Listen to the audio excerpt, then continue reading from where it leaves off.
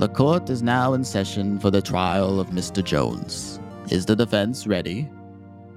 Okay, Phoenix, it's the last possible day you can defend your client. The autopsy report shows the victim, Barry Graves, was killed by a single hit on the head from a rock. A rock covered in blood with the defendant's fingerprints on it was found at the crime scene where he was arrested. There's also photographic evidence of the defendant hunched over the dead body. And he was wearing a white t-shirt with the words, "I love beating people to death with a rock," printed on it. Things aren't looking great. I have no exonerating evidence, but we have to power through and hope the prosecution makes a mistake. Your Honor, both me and my psychic teenage protege, who occasionally takes the form of her older sister, who is also my deceased mentor, are ready to defend our client. Yes is enough words, Mr. Wright. Is the prosecution ready? Yes, Your Honor. Very good. Jesus Christ, what is that accent even supposed to be? That, my dear boy, is the sound of class and money. Something a lowly rookie defense attorney like yourself wouldn't be familiar with. Fuck you, Edgeworth. Fuck me yourself, Wright. Gentlemen, we've talked about this. Please put your sexual tension aside and present your evidence. Your Honor, I have decisive evidence that will conclude this trial. A witness. The person who took the photograph of the defendant killing the victim. Please state your name for the record. My name is Gilbert T. Party, but you can call me Gil. Are you fucking kidding me? Please, Mr. Wright, no disruptions. Mr. Guilty Party, was it? Please provide your testimony so that we can put the matter to rest. Of course, Your Honor. I was in the park at the time of the murder. I'm a bird watcher, and I like to go to this particular park and take pictures. It was an especially sunny day. All clear, no clouds. I set up on a hill near an open field where the birds were perched. It was a lovely day. I saw two people, Mr. Jones and Barry Corpse, walking together. They were in the way, but I also couldn't shout for them to move without disturbing the birds. I was just about ready to shoot when one of the birds suddenly flew up in the air. I took my shot as quickly as I could, and that's when I saw the cause of the disturbance. Mr. Jones tackled Barry to the ground and beat him to death with a rock. I just meant to photograph the bird flying away, and you can see that in the photo. But more importantly, you can see Mr. Jones on top of that poor victim. Thank goodness I caught that murder purely by accident. Hold it! Gilbert. Call me Gil. Guilty Party. You said you're a bird watcher. But the park you were at was called Crow Park, named so because the only birds that congregate in that area are crows. Now, crows are a common bird in America and Japan, and we live in one of those countries. Why go to the one place we are guaranteed to see only one kind of bird? Well, I'm fascinated by crows. Yeah, in fact, I consider myself a bit of an expert on them. Crows are highly intelligent creatures. They've been known to make and use tools. In fact, they have the same brain weight to body ratio as humans. I've read plenty of books, but the best way to get to know crows is to observe their behavior in the wild. And Crow Park is the best place for that. Yeah. So you, as a bird watcher, went to Crow Park on that particular day, specifically with the intention of photographing crows. That seems awfully strange because you mentioned it was a particularly sunny day and... Objection! Your Honor, this small talk is a waste of time. The defense is talking about birds and the weather, and we're supposed to be talking about murder. Of course the bird watcher is going to go to a park named after a bird. We know it was a sunny day because there isn't a single cloud in the photo of the murder. Maybe if Mr. Wright's head wasn't in the clouds, he'd stop fixating on the sky and talk about the murder that happened beneath it. Edgeworth doesn't want me to press the witness, but he's my only chance at proving my client innocent. I have to think of something. As a matter of fact, the sky is relevant to the case, Edgeworth, because, don't you think it's strange that a bird watcher would birdwatch on a cloudless day when it's an activity better suited for more overcast conditions? Maybe you're better suited for bird law, bird brain. Gilbert. Call me Gil. Guilty Party. Oh shit. Oh no. Guilty Party may be a lousy bird photographer. Hey! But he caught the murderer, clear as the day itself. Your line of questioning is about as relevant as a Ligma report.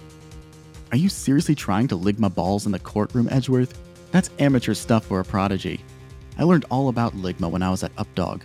Oh, you are not going to make me fall for updog again, my dear boy. You're clearly distracting from the serious murder trial because the BOFA files prove you have nothing. Oh, you're trying both of these nuts now. You really are a child, Miles. It's like we're back in elementary school together. I don't understand the deal with these guys. Are they married, divorced, or fucking? I'm not entirely sure, but I always figured they were divorced and fucking. Eat shit and die, right? Eat shit and live, Edgeworth. Enough shit talk. Edgeworth raises a good point, though, Mr. Wright. How is this person's hobby related at all to the case? The prosecution argues that this witness and their testimony is decisive evidence of my client's guilt. The witness took the photograph. The witness is giving their testimony. Their perspective is the sole narrative this prosecution has. I have a right to scrutinize it. He was taking pictures of birds from a considerable distance. It was a bright day outside. He wasn't aiming at trees, but an open field. These aren't optimal conditions for bird photography, but it is basically the perfect setup to shoot a murder. Almost as if the witness knew something was going to happen ahead of time. I think the witness is framing the defendant. Objection! That's a ridiculous claim. Do I need to remind you that the defendant was wearing a shirt that literally says, "I love beating people to death with a rock"? That's crucial evidence.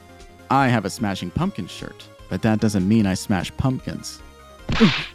Nor does it mean that I agree with any of Billy Corgan's political views. Make sure that is also on the record. I'm not wearing a shirt under this robe at all. That wasn't helpful at all, but thank you, Your Honor. You're welcome. The prosecution is right that the shirt is crucial evidence, but it doesn't prove my client's guilt. It exonerates him. Explain. The autopsy report confirms the victim died from a single blow to the head, and a rock was found on the crime scene with the victim's blood on it. That must have been a heavy blow. A lot of blood must have been spilled. Gross. And yet, not a single drop of blood was found on the shirt that was collected for evidence. Impressive considering the mess the blow made. Objection! The defendant could easily have moved out of the way after striking the victim. Take that! Except that you can see in the photograph that the defendant is on top of the victim. But this doesn't change the fact the rock was used to kill the victim. And nobody else was in that field. You can see that in the photograph the witness took. The killer has to be in that photograph. The killer is in that photograph. Then who is the killer? The crow. Objection! What the fuck? You're looking at the picture wrong. The picture doesn't show the defendant tackling or attacking the victim. It shows them on top of the victim. The crow dropped a heavy rock on top of Barry Corpse's head. He falls over and the defendant goes to the ground to see if they're okay. He finds the rock on the ground next to their friend and picks it up to discover it has blood on it. Nobody sees the crow drop the rock from above because it's so bright outside, and oh, eat a dick, Wright. I'm sure you'd love to see that, Edgeworth, but the only thing anyone is going to eat today is crow. You're suggesting some dumb bird acted maliciously and murdered a man. What motive would it have? You should have paid attention to that conversation about crows earlier, Miles. As Gil explained earlier, crows are quite intelligent. They've even been known to use tools. As for the motive, maybe we can ask Gil. He's the bird expert. I don't know that much. Birdwatching's just a hobby. But you mentioned earlier that you're an expert on crows and read a lot of books on the subject. You didn't lie on a stand, did you? Well, Gil, could you tell me what a group of crows is called? A murder. A murder of crows. Or should we say, murder by crows? Gil, you mentioned that crows are highly intelligent. Do you think that they could be trained to drop a rock on someone, killing them? Your Honor, I believe that our crow expert here killed Barry Graves. Gilbert wasn't... Me, Gil. Gil Tea Party wasn't in the park because he was counting crows. He trained a crow to kill someone. Isn't that right, Gil? One bird in your hand was worth two in the bush. I mean field. Objection! This is purely conjecture. You have no proof. And what's your proof? Guilty Party is a passionate crow enthusiast who is terrible at birdwatching but great at accidentally photographing crime scenes. But you haven't identified the motive. How are we supposed to believe anything you say when you haven't even established the motive? Of course the witness has a motive. The victim was Suggandese. Suck on these. Wait, no! Sucking these nuts, boy! Mr. Wright, are you not aware of your responsibility as a defense attorney? This is a murder trial, and you are not helping your case by thoroughly murdering the prosecution like this in front of everybody. I did it. What? I confess, I did it. I did it. I murdered Barry Corpse. I framed Mr. Jones. And I used a crow to kill a guy. And if I have to hear one more bird pun, I'm going to kill myself. You got me. I did it. Okay? Fuck. Oh, okay. Well, in that case, the court finds the defendant not guilty. Bailiff, arrest the witness. You'll never get me. Crows, attack those pigs. Oh my god, the crow's got a gun! Get down! Don't you get out of the way! Justice is served. Looks like I'm on top again, Edgeworth. God damn it! I thought I had you pinned. You switched up on me again, Phoenix. One of these days, I'm going to top you. Will the sexually frustrated gays please vacate the courtroom?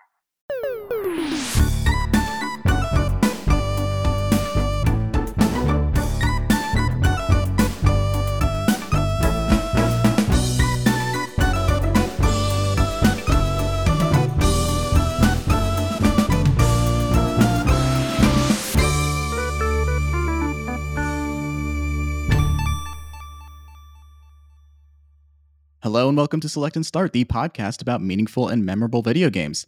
I'm your host, Kiefer, and every episode I bring on a guest to talk about a video game that made an impact on their life. I have a wonderful guest with me today. They are a longtime Twitter friend and also the host of Talking Trek to You. It's Kev Koeser. Kev, how are you doing today? I'm doing great. Excited to enter the courtroom. Yeah. Law, fun, great. It's really exciting for me to have you on because this is a game that I actually played for the first time through you. And I'm also just super stoked to talk about that and my experience with it, as well as your personal relationship with it. But before we get into all of that, I do have to ask you, for the people who don't have the pleasure of knowing you, what do you do and what do you like? I guess I should have asked beforehand, what do you do? How do I specifically answer that? But I'm just around. I have a job that I don't really need to talk about on this podcast. Sure. But it pays the bills for me to watch a lot of movies and television and play video games and go to the theater. I do all sorts of stuff. And what I like are doing all those things, like I said, and doing them with friends. This is why it's very exciting for me. Even if this is our first time meeting over voice and not just as text on a social media app, very glad you got to play this game and we can talk about it. Oh, yeah.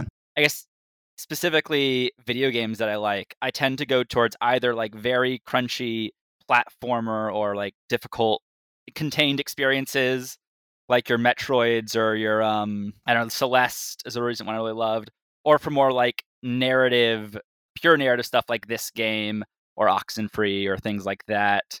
Yeah, so this will be very fun. Yeah, for sure. Now, you've talked about this a little bit.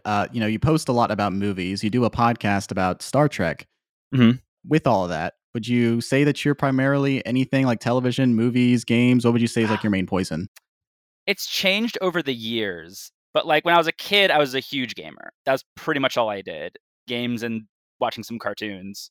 Now I've sort of shifted to more movies. I would say it's movies first, TV barely behind it second, and then reading sort of in between, and then video games a little more distant fourth. I try to keep up with stuff as much as I can still these days, but I play a couple games a year at this point. But the ones I do, I make sure to pick them well, and they all are great experiences. No, for sure. And I don't blame you for that. And the whole point of the show is to get as many different perspectives and experiences as possible. I've had people who are still relatively new gamers. I've also had published authors on literally the book of gaming. So varying levels of experience. I don't feel pressured by that at all. But I also empathize with it a lot because gaming is such a time-consuming hobby. And on top of that, talking about gaming and editing a podcast about gaming can be such a consuming hobby. So that's why, lately, I've been gravitating a lot towards movies over the last few years because they are very consumable and digestible. And there's a lot that you have to sit with and go through with a game. As much as I love that, and there's so many different types of games, I totally get it. Yeah, the game I'm currently playing is Tears of the Kingdom. I bought it when it launched in May, and it took like a few months of playing like an hour a week to finally beat a temple, and then it clicked. And now I still am having trouble finding time to play it, but when I do, it's for like few hour sessions, and I'm really getting distracted and doing lots of stuff, and that one's really working for me. I don't usually go for open world games because there's so long and so many options, but Zelda's always been very dear to me. So, but yeah, that's sort of the thing. Is like I've been playing that, picking away at it for months just because of Mhm. time. Like you said, movies are easily digestible. TV, you can set up a structure, you can still work through it. A game takes several hours at least. Yeah, I mean, I was actually kind of surprised by the length of Phoenix Wright Ace Attorney because I'm not super familiar with the visual novel genre. As an example, I was immersed in it. It was very much like the experience of like watching a long form television show, so that didn't bother me at all. But it is just like you can be surprised how long a game, even like a straightforward gameplay wise one, can take to beat. I typically ask at the beginning of the episode, like about people's, video game experiences. And you've given me a lot already talking about the time that you now have for games and like your childhood experience with games where it was like your main thing. Let's try and fill that in a little bit. Yeah. No community in the world likes to gatekeep more than the gamers. So we do have to check your gaming credentials here at the top. I'm going to make you take the video game bar exam, so to speak. Let's talk about your childhood history of video games, who or what may have gotten you into it, your relationship with it as it's changed through the years and you've gotten older and more into movies, et cetera, et cetera. What is your portrait of a gamer? Of course. So my dad bought an NES in college, and he still had the NES when I was born. So by the time I was like 5 or something, I was like plugging in Mario Bros, Legend of Zelda, Castlevania 3. Those are the 3 I remember the most. I think he had several other games, but none of them really clicked with me as much as those 3. Games I never really got far into, but I mean, I was like 5 and 6. I was just picking up the controller and goofing around with it. It really kicked off when my parents got me and my brother an N64 for Christmas. I think it was a couple years after it came out. Yeah, it would have been Christmas '98. I would have been 6 years old. And yeah, it came with Ocarina of Time and Mario 64. And I really got hooked then. We bought a lot of games for that console. Some of my favorites are the big ones like Banjo-Kazooie and Diddy Kong Racing. There's a little less known one called Mischief Makers that I loved. And Star Fox 64 is still one of my favorite games. And I thanks to virtual consoles and things like that, I will still pick that up every once in a while and just play through it just because it's so fun. And yeah, so like N64, buying a lot of games, renting a lot from the local video store, which still existed back then. And we were pretty much a Nintendo family my whole life, just because pick one and we want the one that plays Mario, Zelda, and Smash Bros. On. So I was, when I was much younger, annoying about this, and now I'm whatever. But yeah, I still have only really bought Nintendo consoles and played Nintendo consoles outside of stuff I can play on a PC. But yeah, GameCube, Wii U, and now I have my own Switch. Now I'm living on my own. And the handheld stuff as well, like Game Boy Advances, to DS line. So that's where like I know most of the video games I've played from. There's a lot of variety on Nintendo consoles throughout the years, so I've gotten a good taste, I think, of a lot of different kinds of games. Yeah, there's so many different tones and styles across the generations of Nintendo games that you do get a pretty good variety of things, especially around the GameCube era where they were throwing a lot of stuff at the wall to see what would stick. They got a lot more open about taking on M-rated games on their console and like making games like Eternal Darkness or like Resident Evil 4, things of that nature. And then I loved Eternal Darkness. I'd love to play it one day. Mm-hmm. We've talked, all these different consoles throughout the years. You've also talked about the handhelds, and the game that we're going to talk about today is going to be on a handheld. What would you say is your favorite console overall, if you had to pick one? I know you talked a lot about the Nintendo 64 too, but wanted your take on it. Yeah, it's a really good question. The most fond memories are probably with the GameCube. Metroid Prime is my all-time favorite game. If you put a gun to my head, I mean, there's a lot of variables there, but that's my stock answer. Wind Waker is like probably my favorite Zelda aesthetically and story-wise and such. I can't deny that Breath of the Wild and Tears of the Kingdom are better games to play, but Wind Waker is so special to me. And I'm never a big Mario Sunshine fan, but like there's other like weird stuff on the GameCube that's fun, and there was just like a lot of good memories. Like I said, Eternal Darkness, as mentioned, was a weird game on there that was fun. Beyond Good and Evil. I'm trying to go back to the Memory Palace, but there were so many just like oddball GameCube games that really stuck with me. So that's the emotional answer. I think the logical answer, though, is the Nintendo Switch. I can pick it up. I can play it on a couch if I don't want to look at the TV. I can play it in my room. I can play it on an airplane. And it runs really well. And there's so many great games on it. And even though Nintendo is really weird about their history, the stuff they do let through that history, there's a good library there still. I mean, it could be bigger because video games are like the worst medium for preservation. But as it stands still today, it's a great library. You can play most of the notable games on the Switch from the last like several years. Like you can get like every Final Fantasy on there now, which is crazy to think about considering I grew up in the era of Final Fantasy was strictly Sony. So like, cause I just missed the 1 through 6 on the NES and SNES. So yeah, it's just very, and it's just such a easy to use console. Yeah, I think the Switch is such a wonderful little device. I almost wish they stick with it forever and don't make me upgrade it at some point and then also have to rebuy everything on it. It'd be so funny if they did like a classic 90s hardware upgrade where like you get an attachment that will like make it more powerful. Yeah. Like some weird like Sega Mega Drive sort of bullshit. Or the Sega CD or whatever it was. But no, that, totally reasonable answer, not an uncommon one. I think there's at least been 2 or 3 episodes at this point, not including you, where somebody's like, well, emotionally the GameCube, but like actually the Switch. I think that's a pretty common refrain. Hamish in our Wind Waker episode definitely said the same thing. But it's a console that has so much broad appeal, and you can see why it is like running up towards the PlayStation 2 in terms of being like the best-selling console of all time, even possibly. About a year ago, I did reach out to you in the early phases of making this show. And when I asked you back then what you wanted to do, you mentioned The World Ends With You, which, like the game we're talking about today, is on the Nintendo DS. Do you have like a special attachment to the Nintendo DS in general? Did you play these games on their original hardware? What was that like with the Nintendo DS? Oh, yeah. I mean, I played both these games on the original hardware. I'll tease the Phoenix Wright discussion, but basically I bought this within the first year of its release. I bought a lot of the oddball DS games too, like the Layton games, World Ends With You as mentioned. I don't think I ever owned Brain Age, but like there was like a bunch of like fun experimental stuff on that console that was really cool. As well as just like, I don't know, the franchises actually weren't that well represented. The Mario games for the DS weren't so good, nor the Zelda games, and there wasn't really a Metroid for it, if I remember. There was Metroid Prime Hunters and the pinball game. Yeah, okay, those weren't great. But the Super Metroid 2 remake for the 3DS is what I was trying to get to. But like, I did play a lot of DS. I own, actually, they're probably not with me. They're probably at my parents' house, but so many DS games.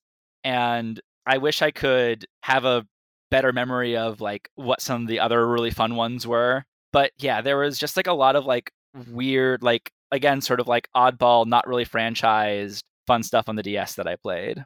No, yeah, for sure. I mean, like, I can think about like all the weird Nintendo DS games as well as the common ones, and they all broadly stick in my mind as fun things. Like you said, you didn't particularly love the Mario games on that console, but I loved New Super Mario Brothers, and Super Mario 64 DS was a fun one. Another one that I played a lot, Mario Hoops 3-on-3, which was I think that was a Square Enix or something to do with Square Enix because of who developed it.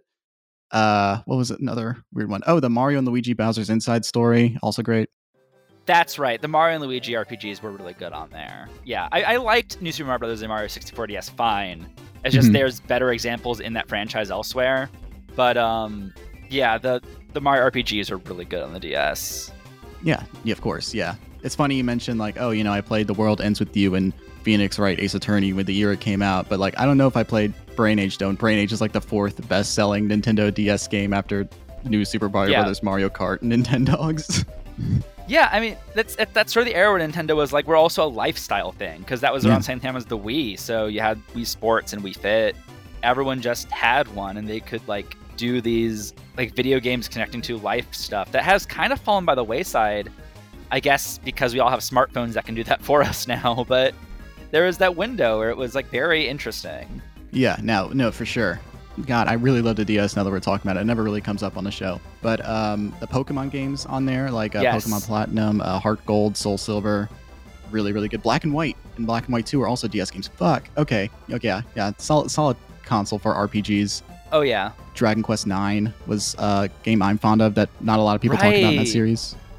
I played. That's like one of the few Dragon Quests I have played, and that one's really fun. It is. It's really, really. So I think that was the console I would credit with getting me into RPGs, because there was that. The Pokemon Mystery Dungeon series was also on there. That's a different play style, but like I'm just throwing it out there because things are coming in my head. There was a Dragon Ball DS game based on the Sand Saga that was like a turn-based RPG that I loved, that no one ever talks about, and I don't know if I'll ever get to talk about again, so I'm saying it now. But yeah, no, just since it was a mix of people porting. That's how I first played Final Fantasy IV, was on the DS too. Shit. But yeah, like so many ports and remakes of SNES and Nintendo 64 era games, as well as people like making their own dual screen weirdo RPGs that they can never come out again. Like they tried porting The World Ends With You onto other consoles, and people say it doesn't work as well. Just what a unique system.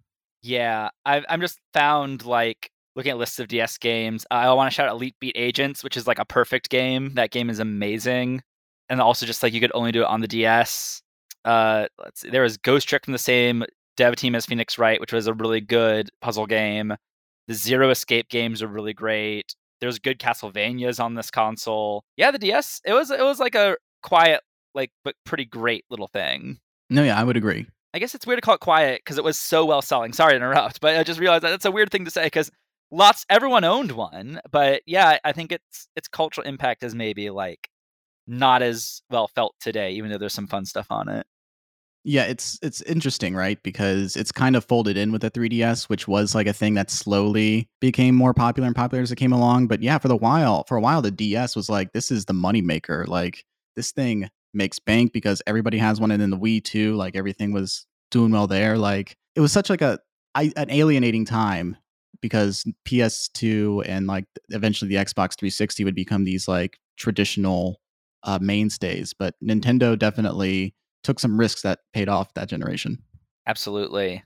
I mean, that's what I really associate Nintendo like about them is that even when the risks fail, at least they like the risks, unless you're talking about the Virtual Boy, but like the risks like the DS and the Wii U and the 3DS, some of them were commercially successful, some of them weren't, but they were all at least like gameplay successful.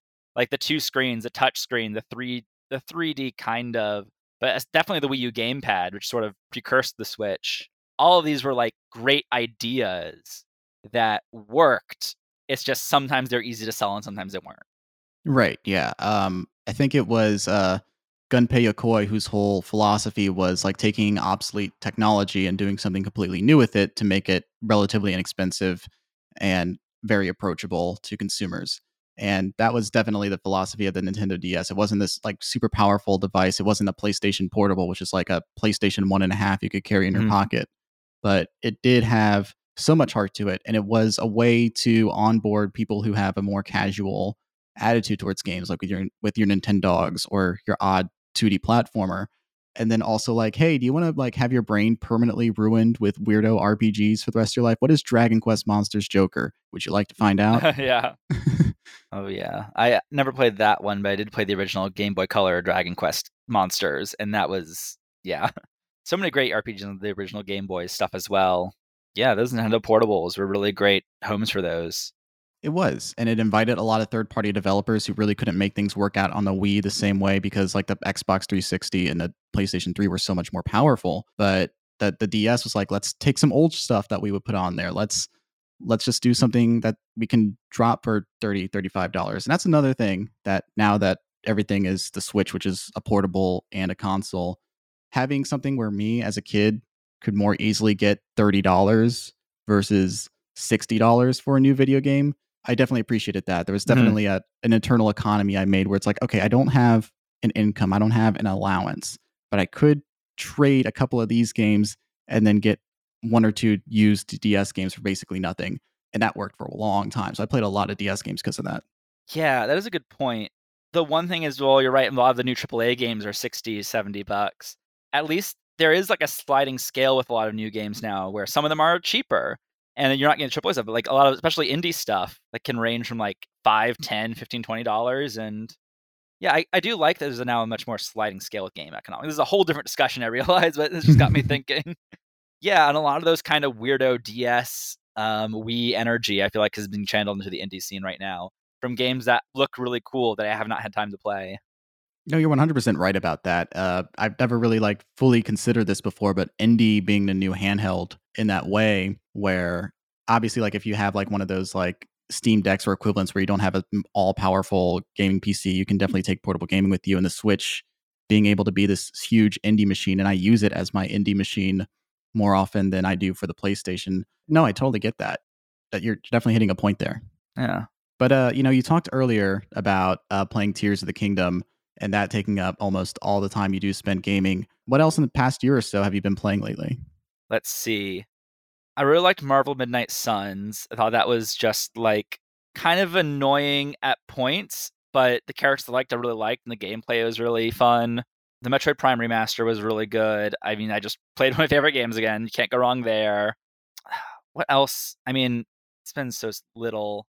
I have to look at my Switch backlog and remind me. Pokemon Legends was really great. Yeah. That was a fresh take on the franchise. Yeah, I wish I could have had a better memory for this. What was I playing a year ago? I can't remember, but probably some fun stuff. I get it. I mean, yeah, you say you're primarily a Switch person, so it would make sense. That's where playing the Pokemon games and then Tears of the Kingdom, things like that. How did you play Midnight Suns? On a Steam Deck. I bought one around the holiday season last year, and it's been working well for me. That's good. Yeah. Oh, I just did remember a really great game I played recently that I still need to get to the sequel of. But AI, the Somnium Files, is in that sort of Phoenix Wright tradition, another visual novel, this time from the Zero Escape creator and writer, and that one was really good. So I have the sequel waiting for me whenever I probably finish Tears of the Kingdom. I'll probably be next up. Oh, that sounds great. You mentioned Ghost Trick earlier, that coming from the team that did Phoenix Wright. You talked about Zero Escape. And obviously, Ghost Trick is not necessarily a visual novel. It's a completely different kind of thing. But, the other things you mentioned are kind of adjacent to that. I'm not going to get in a whole, what is and isn't a visual novel thing, because the website database for visual novels is constantly arguing about this. And they call Phoenix Wright a borderline entry into that. Mm-hmm.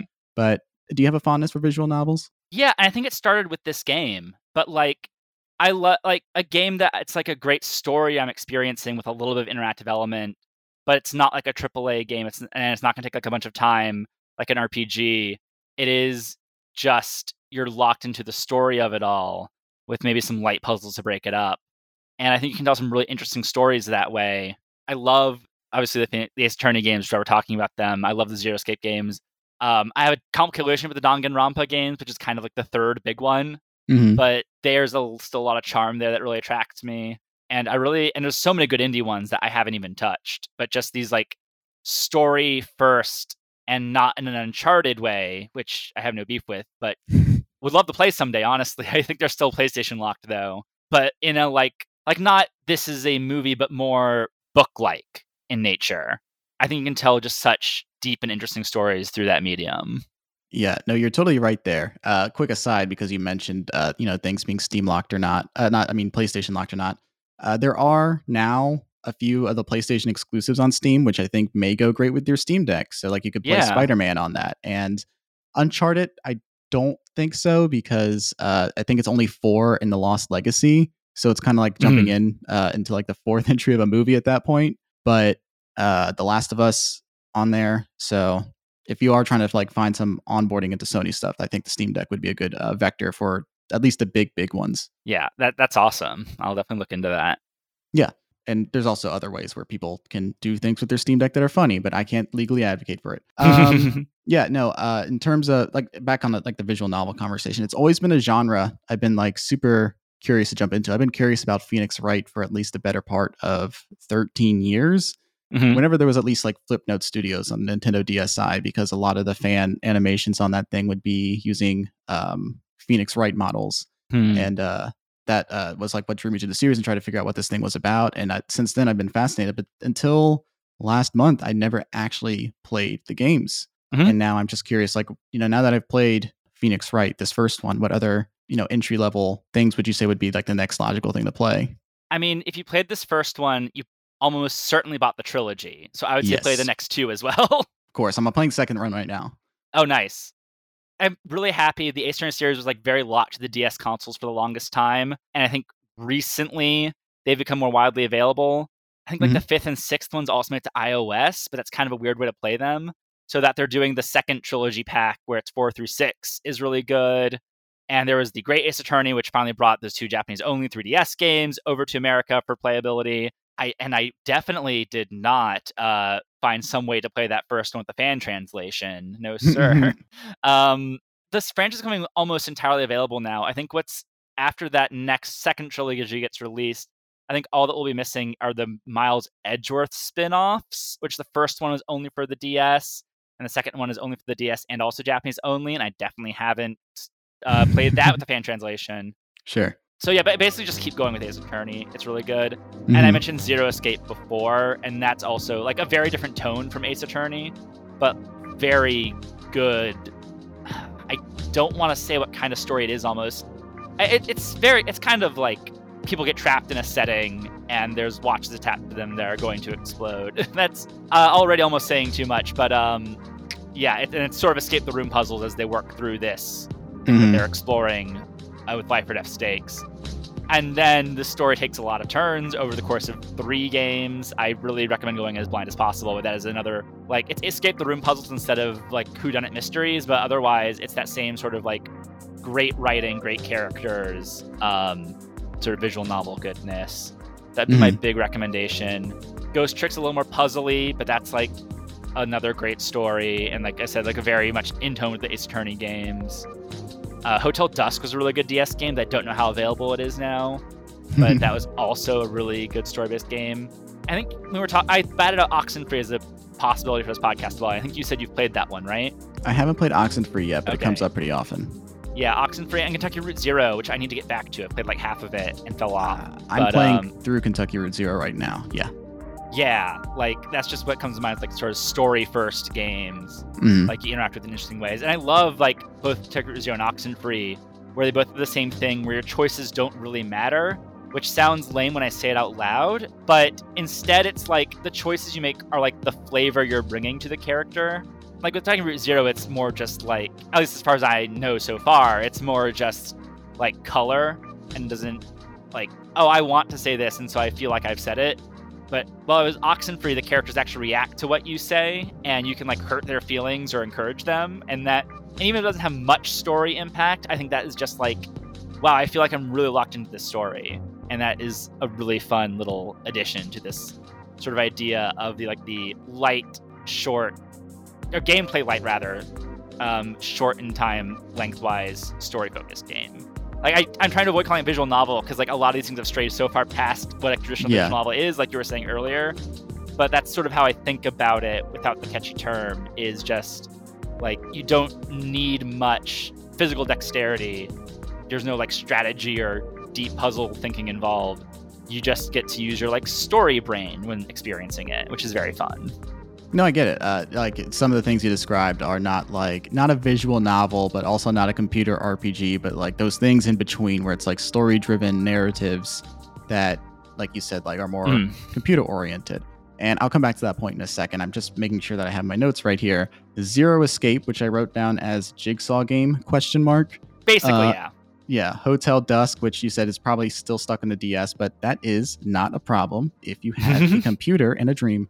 And then Oxenfree, I have wishlisted right now, and then Kentucky Route Zero, I say I'm playing through. I am still on the first episode of it, but like I am actively playing it to eventually talk about it on the show at some point. Nice.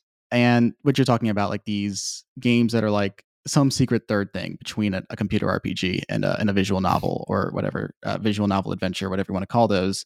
It's kind of in line with like the Telltale games, right? Yeah.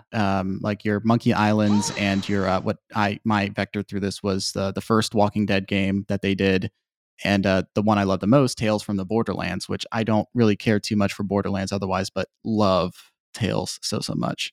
Yeah. This is actually, I'm glad you brought this up because it's unlocked like a memory of why I love these games so much. One of the other things I did growing up, besides just playing Nintendo consoles, was my mom would love these sort of adventure games on the PC by like Sierra and LucasArts and like Myst, which are a little more puzzle driven because you're like, instead of just like going from narrative scene to narrative scene, your character's walking through, picking up stuff for their inventory and solving what to do based off that. But like King's Quest and Monkey Island and Siberia, like things like that are still like very engaging, and all the positive quads I just talked about without repeating them. Very similar ideas, and just I think this sort of modern iteration just sort of streamlines the experience, so it's like pure narrative and taking up the clunky walking from room to room bits. Well, Ace Attorney doesn't entirely do that, but it's almost a stepping stone from one to the other. And yeah, I think there's like a lot of nostalgia there. And that's another reason why these Ace Attorney games are so special. Both my siblings and my mom still play them and have played almost all of them as well as I. So yeah, they all love them, and it's a great sort of family thing where the four of us can still just connect over these games. Yeah, no, I totally get that. And I also want to issue like a clarification on a thing I said a second ago where I said Telltale Games and immediately threw out Monkey Island. I know that's a LucasArts games, guys. Don't write in. But there was the fifth Monkey Island game was through Telltale, so you're good. I knew what you meant. 2009-ish one, but yeah, you're right. But yeah, your Day of the Tentacles with LucasArts, yes. Or your which is that was a big one for me. Yeah, the remastered version's on the PlayStation, so like a lot of ways that people can play a lot of these games. You don't have to strictly play them on the computer or on a Switch even. But yeah, no, I have an affinity for these games, and I can play them from time to time. But like, it's so interesting now, like going into a full out and out visual novel for the first time and seeing it be put into an even more rudimentary way that doesn't make them less compelling or interesting. Right. I mean, I know the traditional visual novel, which you sort of danced around, is literally just text on a page, and you occasionally have to pick a choice, and that changes your ending, maybe. Mm-hmm. And yeah, I haven't played many of those. I know Nintendo recently released, like, for the Famicom, the Japanese name for the NES, those, what is it called? But like, they remastered some of the very old classic NES visual novels and put them on Switch. And they're available in America for the first time. I want to say Mystery Club or something like that. Like Famicom Detective Club, I think is what they're called. Yes, that's what it is. Yeah. And I'm interested in checking those out. But yeah, it's a very long genre with a long tail that I think, yeah, these sort of modern ones sort of blend the best parts of that with your Monkey Islands and Day of the Tentacles and King's Quests and sort of create something that is a hybrid of gaming and story. It's all very fun. Oh, very soon I'm going to start playing Baldur's Gate 3 because me and my siblings are going to do like it's a classic D&D campaign. We're going to play it together. Okay. So I have it bought, I have it downloaded, and we're going to start meeting weekly to play through it as like a group, like we're a D&D group. Legit. But I think that would be fun. That sounds like a lot of fun. I'll have to avoid all the sex scenes, but other than that, yeah, that'll be really great. Yeah, a separate save file just to have the sex scenes in Baldur's Right. Gate 3 would be a really good bit. We talked about a lot of games that mean a lot to you. We gushed about the Nintendo DS. You talked about some games like Oxenfree and AI and Kentucky Route Zero. Before we get into the main event here, are there any other games you want to shout out as personally meaningful to you before we talk about Phoenix Wright? I briefly mentioned Metroid Prime as my gun to my head favorite game, and I remember that was the first thing I asked about, and you said it was unavailable, which is fine. I'm glad someone else loves that game too, and honestly, I think I'm glad I got to pick this one in the end of the day. But yeah, I love that one. I think I pretty much hit all of my other video game highlights. Mega Man, Zero Escape, Xenoblade. I mentioned Tales of the Game briefly before. Tales of Symphonia is a huge game for me. Yes. Probably the game I've played through the most times, at least in terms of that size. Mhm. Me and my brother would, like, every few years when we were growing up together, from the ages of, it came out when I was 11 and I left the house when I was mid-20, 27. So we must have played it through like 4 or 5 times every few years just to play it again. Because it's such a, I see the seams in it, game, especially as I got older, but I don't know. I love that story. I think the gameplay was pretty fun and the characters really meant a lot to me. I mean, it sounds like you played it, right? When you had that reaction? Yeah, no, I played it because my brother had it on the GameCube years ago and he went away for a while, but like his games were still at the house. I was like, I'm going to play this, and it made an impression. Yeah. So my super cool being non-binary backstory, I mean, one of several factors, but definitely Colette was like a female character who I was like, why do I feel attached to this person? That's not right. I'm a guy. And it took several years to unpack that feeling.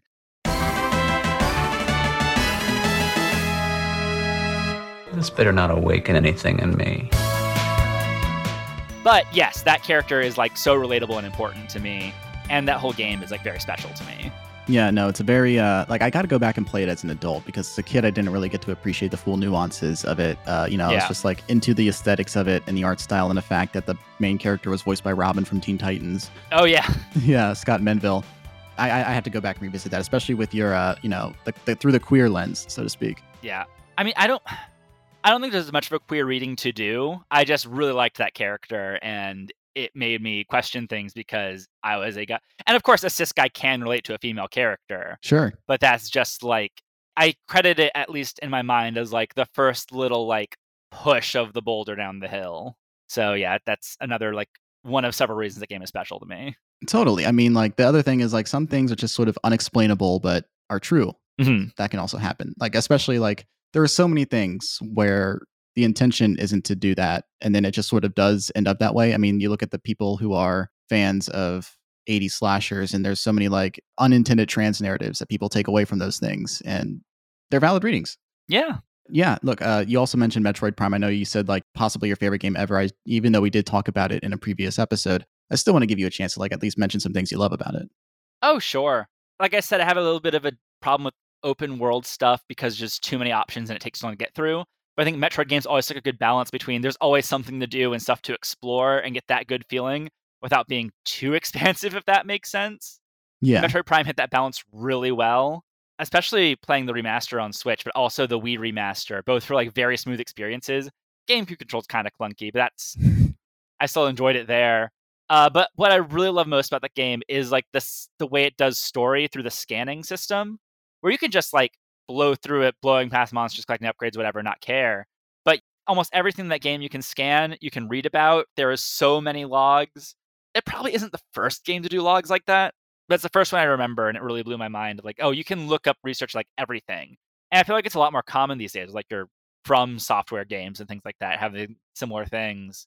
Mm-hmm. But like there is like a whole page of information about each enemy, and there's like all these little like bits of lore you can scan and find and read, like the logs of the ancient Chozo here that and what they went through, the logs of the space pirates, what they went through a week ago. And just each environment has so much history to it too that it just really gets that like sense of awe and wonder. Even though it's like a space game, because it's sort of you're going through this dead civilization, is a bit of an Indiana Jones element too that I love, like exploring this like forbidden temple and what's lost or trapped in there. So yeah, it's like the best of both like science fiction aesthetics, like cool armor and blowing up things with missiles and things like that, with fantasy and adventure serial aesthetics. It's just pretty much the total package. I think it's wonderful. Yeah, and my favorite example, I think this is from Metroid Prime 2 or 3, probably 2. My favorite example of the log system is all of the space pirate logs forming a narrative where it's like, we are at this place, like your real log is like, we have landed on this planet and we're plundering it for the good stuff here. Another log later on in the game is like, oh no, Samus is here. And later in the game, you read a log and it's like, oh god, she's killing us. Like, this is after you've fought in some of their bosses. Like, oh god, we gotta get out of here. It's like that kind of storytelling where it's like, you have the agency to find it yourself. When you do find it, you're rewarded with something fun or interesting. Is like it appeals to me. Yeah, that's in Metroid Prime 1. Because is it the first one? Yeah, I haven't played 2 or 3 yet. But it's definitely in 1 because those logs are there, and it's like, you guys can't take vacation time until we deal with this Samus problem. And then it's like, oh god, Samus has killed so many people. All right, scientists, get a gun. And then there's like stuff where it's like, we're trying to figure out the morph ball technology, and people just keep destroying themselves. Yeah. That one's so good. Like I said, the agency of being able to find the story for yourself is so satisfying in those games. Both like direct with the logs, but also like inferring from like the environments you're exploring. It's so wonderful. It's great. It's like a double layer of something where it's like the initial layer is so satisfying itself, but like there's just another thing underneath it that really makes it so rich and rewarding, and is totally there for you, and you can engage with it as much as you feel comfortable engaging with it. Yeah. And then when you just go back and replay these games, it's totally skippable. Mm-hmm. But yeah, no, thank you for telling me about these games that mean so much to you. I definitely have like a 2 playlist after this episode to refer to. It's time to talk about the main event, a game that is so immediately iconic that even people who haven't played it just feel familiar with it, and it is Phoenix Wright Ace Attorney.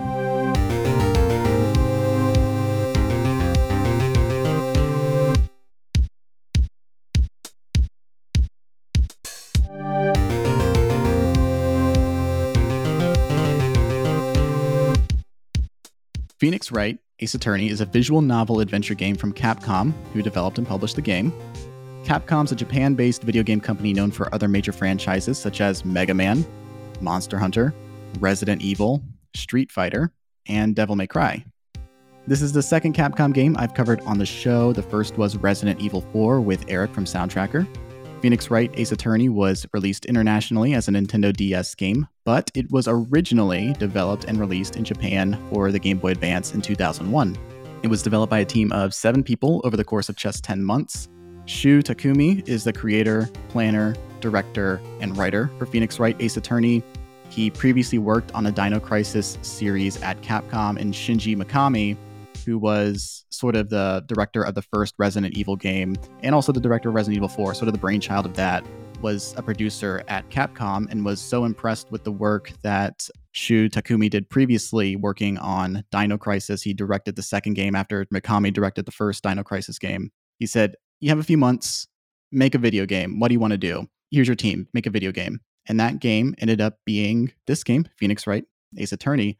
He was a huge fan of the mystery genre.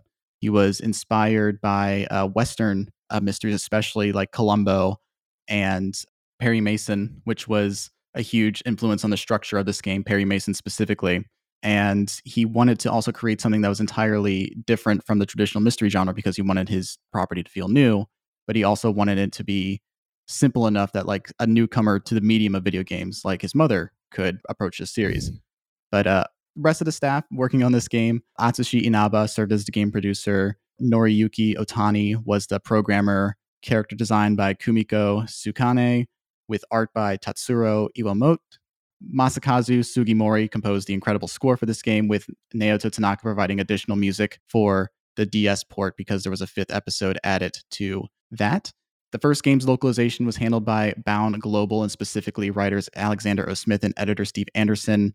Alexander also worked on the localization of Final Fantasies 8 through 12 and Vagrant Story, among other video games and manga over the last 25 years. This was an incredibly complicated and convoluted game to localize because there's so much dialogue in the game. It's a text-based video game. And as a result, like they have to like adapt this and change this to be understandable and readable to Western audiences. So word plays had to be changed and names had to be changed and puns had to be adjusted and character names and locations even, that they ended up like putting themselves in a corner over because the first case deals with the time zone clue as a piece of evidence for something. Alexander just settled on America. And from then on, like the series was set in America, even though immediately the next games are like, this is very clearly Japan we're in. Do we want to do like a translation like corner now, or should we wait for later? Because there's a lot of thoughts I have about that. We'll come back to the localization stuff shortly because it is an incredible and significant portion of the game, but I just want to throw the names out for a second. But yeah, definitely put a pin in that.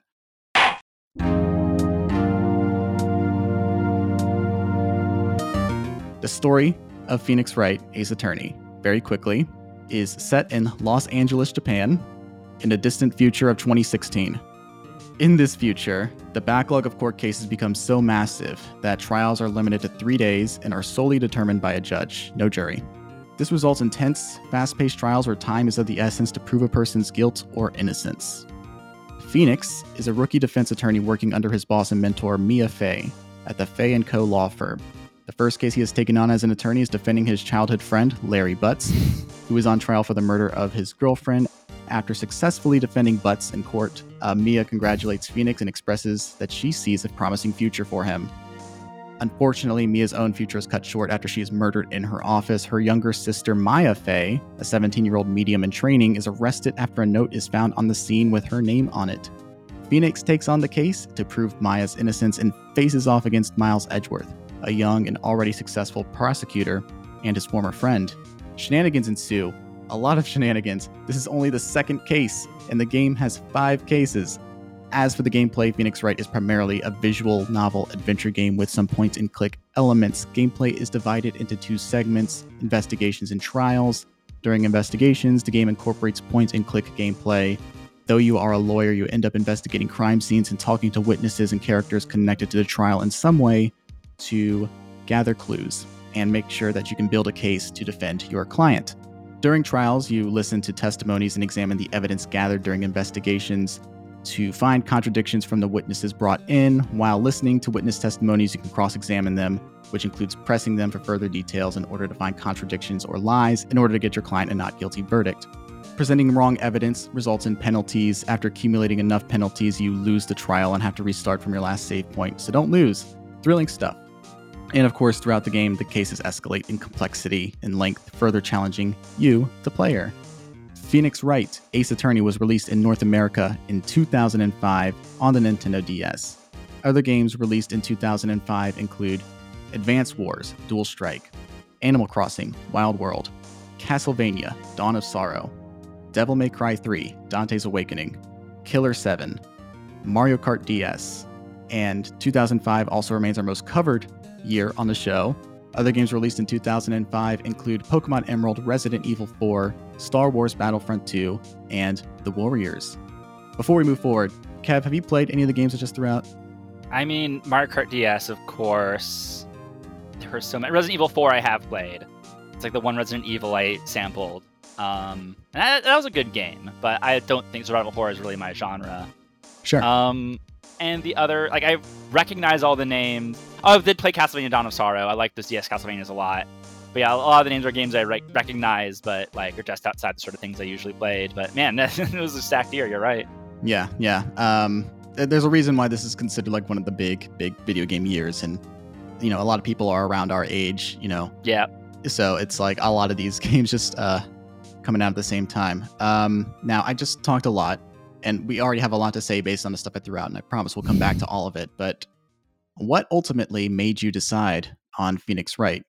Well, when I asked and you accepted that I'd be on the podcast, I think it was like a mutual, we both wanted this to happen sort of thing, from my perspective at least.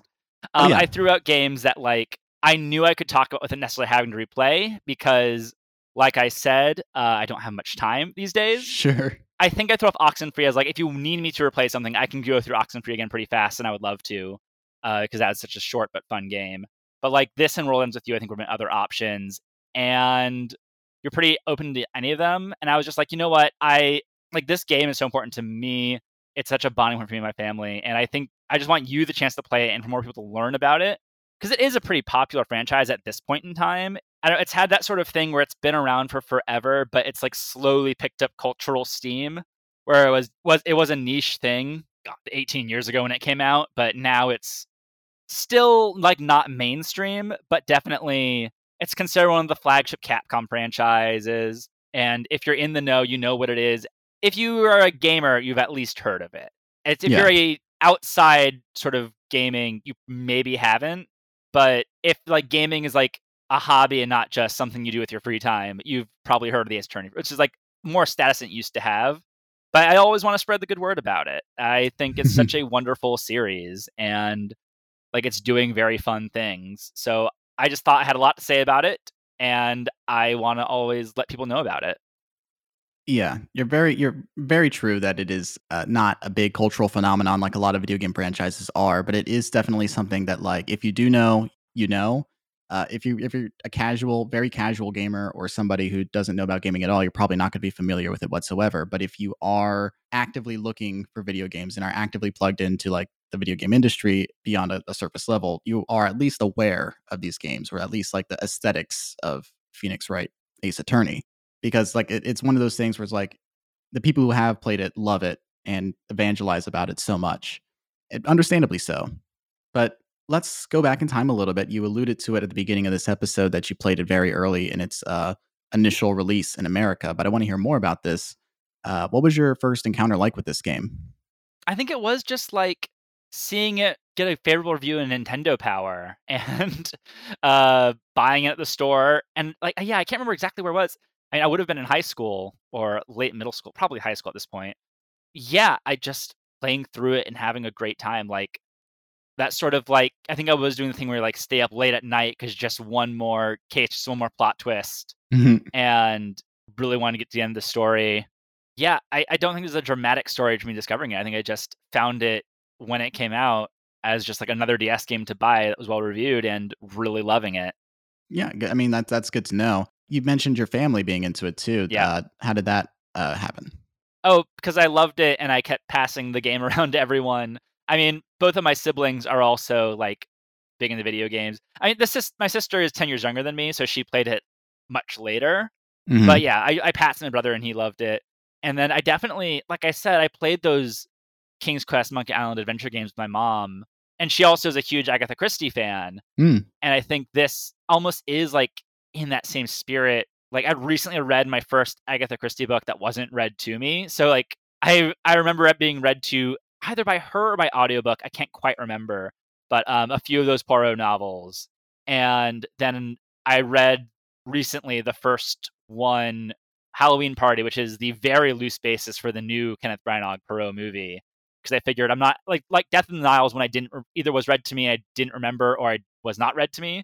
And I was very bummed seeing that movie. And it's like, oh, now I know what the story is in a bad way. I want a long story short. So I read the book before watching this upcoming movie because I'll just watch it anyways. Why not?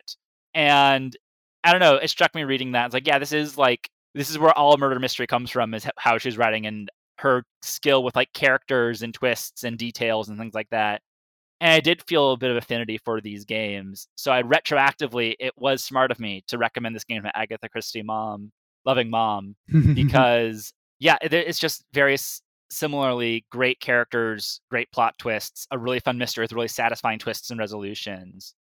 And it was just really nice because like my mom, like she had a DS, but like she can't play like fast-paced, very dexterous games, just not for any physical reason, just because her brain doesn't work that way. Right. And it takes like patience and like years of practice to be good at video games like that, you know? Sure. I could only play Celeste because I have 20 years of like holding a controller in my hand. But she loves like the DS really got her into like the Phoenix Wrights, the Press Laytons, the Hotel Desks of the world, sort of scratching that adventure game itch she scratched on the PC way back when. Yeah, I think she has her own Switch now. We'll still occasionally pick it up for these kinds of like the similar genre we're talking about. Yeah.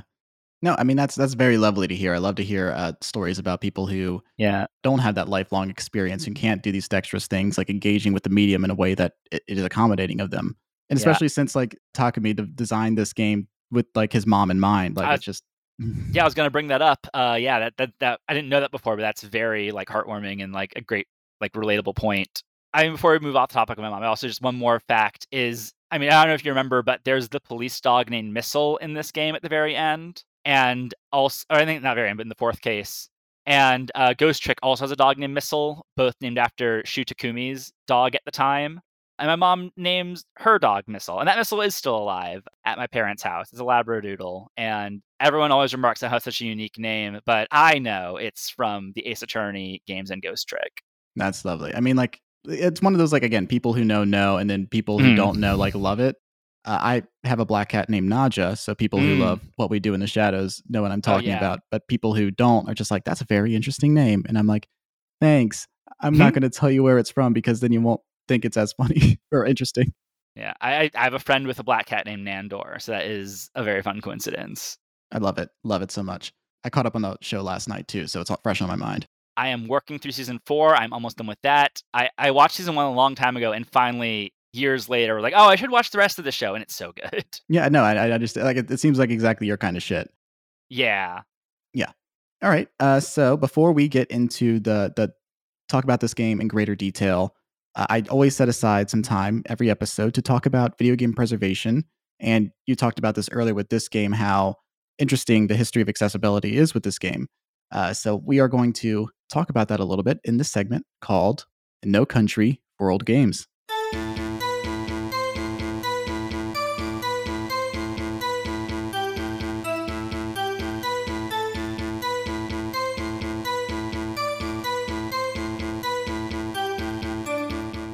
So for those of you interested in checking out this series, let's go over the way that this game has been available over the years and find out where it is now. The subject of video game preservation means a great deal to me. I believe that video games are an art form and they create experiences that leave impacts on the people who play them. Like you talked about this game, and it's not just you who played it, but your entire family. And you have a dog at your house named Missile now. Clearly, these experiences mean a lot to people, and it shouldn't be locked into one console that's only culturally relevant for 5 to 7 years. Of course, as much as these experiences mean to us, publishers don't feel the same way, and they have historically struggled with keeping their older games available on modern hardware. As time goes on, games that were once easily acquirable or readily available to play become more and more difficult to acquire. But the interesting thing with Phoenix Wright Ace Attorney is how limited its run was initially, and how like its popularity is a testament to how beloved these games are by the people who play them. So we're going to rate this game's availability on a scale of A to ARG, and ARG is my expression of frustration and how hard it is to acquire a game, and it's not me covertly advocating for piracy, which is illegal. I don't want Miles Edgeworth to prosecute me or you. Objection! But yeah, as stated earlier, very quickly, Phoenix Wright was originally released for the Game Boy Advance in Japan in October of 2001. This is a game that was originally designed for Game Boy Advance hardware, but when it was released internationally, it was released on a Nintendo DS. It was released on the DS in Japan in September of 2005, and with an English language option available and a 5th episode added that took advantage of the DS's touchscreen and its more powerful hardware. This was the version that was released to an international audience. It came out in North America in October of 2005 and in Europe in March of 2006. But it wasn't a game that was, it wasn't like with like a marketing push or the kind of thing that you'd get from a Mario game. It was the kind of thing where it's like, we'll put 100,000 of these out at most, and the people who get them will get them. But these things were very hard to acquire at the time because they were bought up very quickly because they were popularly reviewed and there wasn't really quite anything like it. Yeah, I didn't realize. I must have gotten it first run, I think. Mhm. So, yeah, I was one of the lucky 100,000, I guess. Yeah. Yeah, I still have, I mean, they're probably back at my parents' house, but like those first 3 DS games, the first 6, because they got the 4th one for the DS and the 5th and 6th for the 3DS. Yeah. Yeah, it's interesting how much has become available over the years, whereas before, very locked to the DS consoles. And, I mean, before that, locked to Japan and the Game Boy Advance. Yeah. And as the series has slowly picked up steam as more people discover it, I think it's like a sort of push and pull where it's like people spread it word of mouth, it gets more people buy it, and then Capcom sort of widens it a bit. Mm-hmm. So like that Ace Attorney trilogy, when it came out for like all consoles, like a few years ago now, I think, several years ago maybe, that was like a huge step. Like, whoa, you don't need a DS to play these games. I think the trilogy came out around the same as the 6th game, which is like also going to the iOS, which is like also huge. It's like, wow, like you can actually play these games without a specific expensive console. That is great because they're such accessible and fun games, and everyone should play them, in my opinion. Yeah. So I really like that Ace Attorney trilogy, every time there's a new console, it will get ported there. They will always make sure it's available. And now they're getting the other 3 extant mainline games on there. They got an international release for the prequel spin-off set in Victorian England, Great Ace Attorney. Like there was like a long time for them to realize there was such a market for these games. But once they realized that Capcom really finally capitalized on that. So yeah, I mean, I don't know if you want me to give the grade sincerely, but it's like, if not an A, like an A- or B+. I think the only thing really in the way is that you have to pay like, I think it's like $25 for the trilogy or something like that at this point. I don't think it's full priced anymore, but it's still fairly expensive. But you're paying for 3 games, but also you're paying for 3 games. If you wanted to play this by yourself, it's a little tricky. And also if you want that gorgeous original pixel art, good luck. The trilogy remaster has like cleaned up line drawings, which are fine. They're not ugly, but I love the original pixel art so much. Yeah, I'm going to come back to that point in a second here, but I want to sort of like, because you did a very thorough job. Like, you did most of the work that I put into this for me, which was great.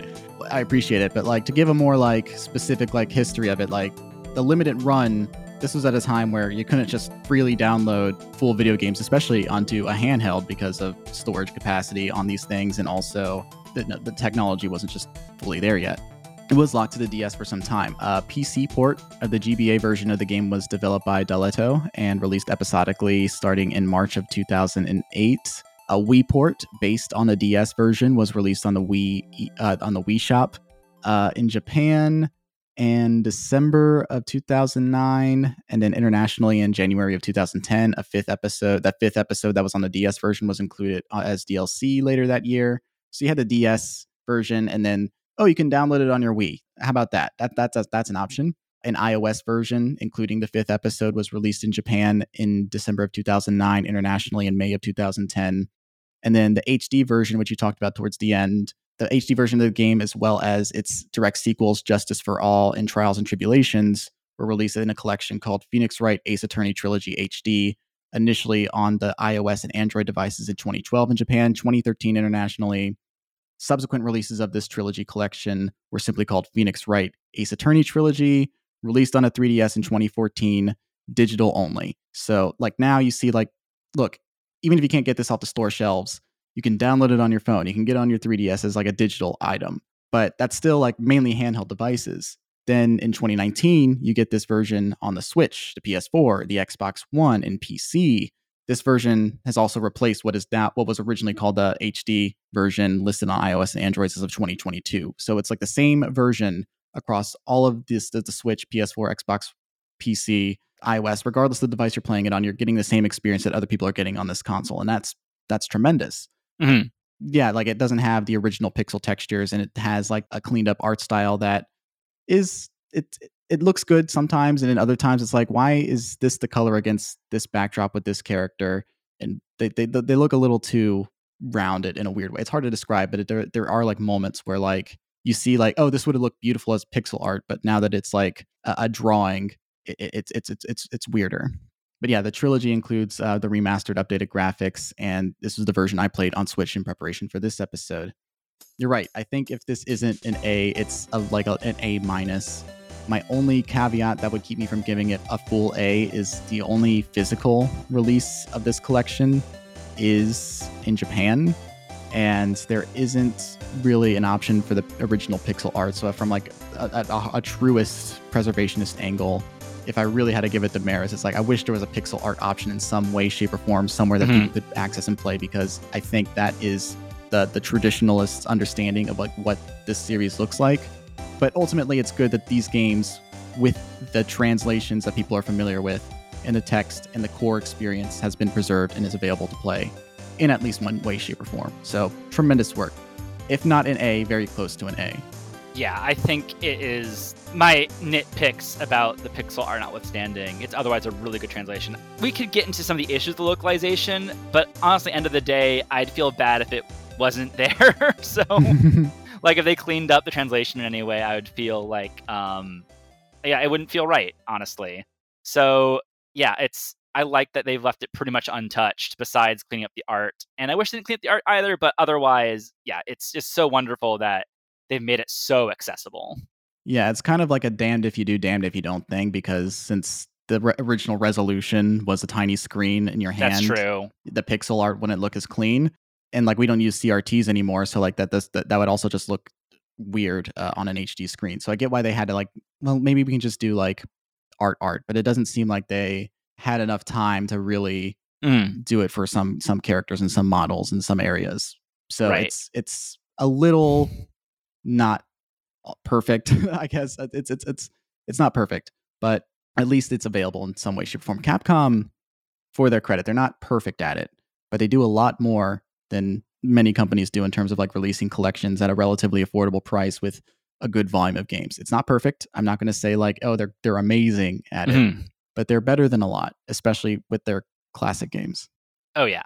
Yeah, I think also like it gets like the art style of the series gets better when they get to the 3D models. I mean, I prefer the pixels on the little screen over anything, but the 3D models took some adjusting when it came out in like the fifth one in like 2013.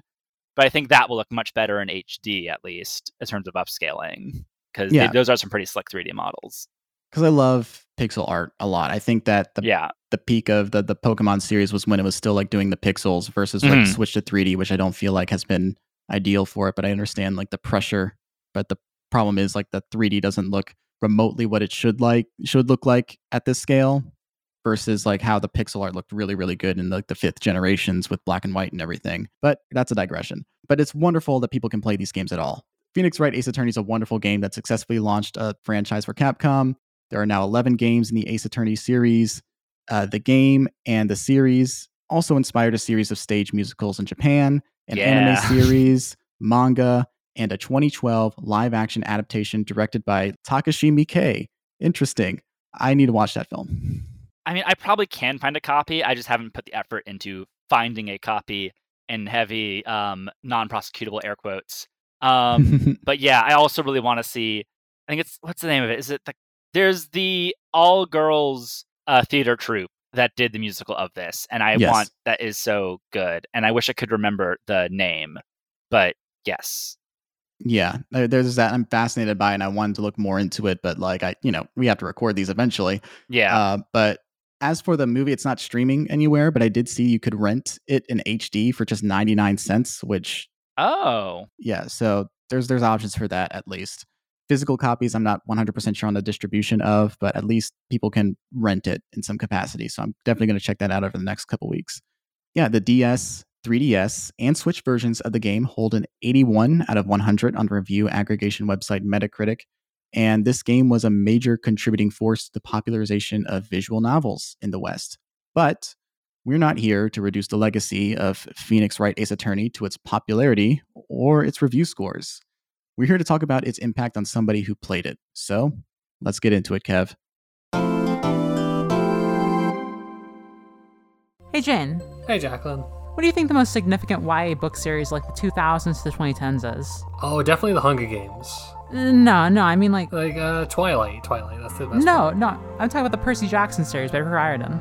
I've not heard of those. If I wanted to listen to a funny podcast about those, what would you suggest? Well, I would recommend Unwise Girls, which you and I host. This is a podcast where we reread, analyze, and frequently joke about the books of the Rick Riordan verse, and we see why people call these the best young adult magical series of the 2000s. And we always take time to declare which characters are canonically, factually not cishet, because Rick Riordan is not the boss of us. Listen to Unwise Girls every Friday, wherever you get your podcasts. Brought to you by the Moonshot Network.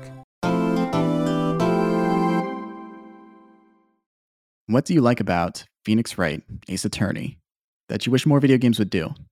For me, it really comes down to character. I mean, this is very unhelpful advice if you're trying to make a video game, but make your characters good. Just write better. But every character, whether they are a main character or they're in for just one scene, is very distinct. Even if they're annoying, there is something entertaining about them. There are just very few characters that don't stand out. They all have their fun little quirks and dynamics, and you just really get attached to them, especially over the course of multiple games. The ones that recur, you really find a fondness for, I feel. And yeah, I just feel like a lot of games sort of miss that step, where the idea of a good personality trait is I'm a dad sad about my son, or I'm a husband sad about my dead wife. So yeah, I think that there's just a lot of fun and interesting character dynamics in this game.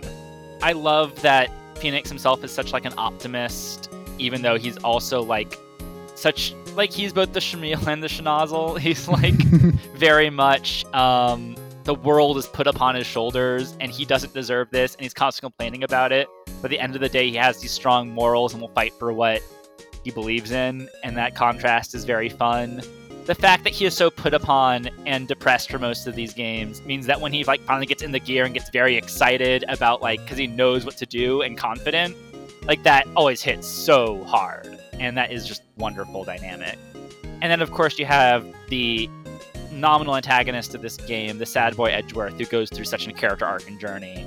He's basically the second most popular character in this franchise, and he's just great as well. The very cold, cool demeanor with all the cracks under the surface and the sad boy backstory. That is the one time I'm in favor of being a sad boy, is that he is such a well-developed character from the jump. But they're all great. I could go on and on about all the other smaller characters that I love, but yeah, it's character first with these games. They're so well drawn. Yeah, it's such a good balancing act too, because as the player, you have to feel the tension to solve these murders. There's a pressure on you, and that pressure feels legitimate on you on an interactive level. You want to make sure that you solve these cases so you don't get the fail state, but also because you actually want to find your client not guilty. And your attachment to these characters is contingent on that, even if you don't necessarily love the client, or even if the client isn't a richly detailed character. You want Phoenix to succeed. You want Maya to succeed. It's great, and your rivalry with Edgeworth makes this whole thing compelling too. In addition to this character work that's happening, the stuff you're discovering about each other, but their dialogues with one another, and also just the idea of even if I do find Edgeworth to be a sympathetic character, I still want to kick his ass on the Right. field here. And that's the true thing here. Like the character work is what like really like is like the X factor to this game. But like the foundation of that is the inherent dynamic of you are an underdog. And like obviously like this game is based off of like the structure of a Perry Mason episode, like the classic 50s, 60s series, where the first half is like you getting to know the person accused of murder, them gathering the evidence for it, and then the second half is the court case where they're fighting the same prosecutor every episode, or damn near every episode.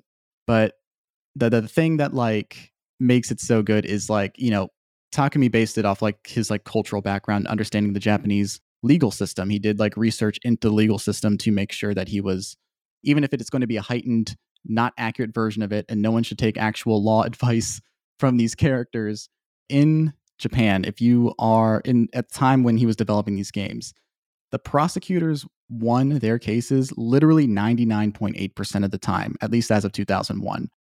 It sounds terrible and it isn't great, but it's because in Japan, like they only take on like 8% of the cases given to them, and it's like the ones that they know that they're going to win. But as a result, being a defense attorney is like one of the most stressful jobs in Japan because they never, ever, if it gets to that point, succeed. It's such an uphill battle, and that's like why these things are called turnabouts. Like you are literally the underdog. You have to scrape and like take.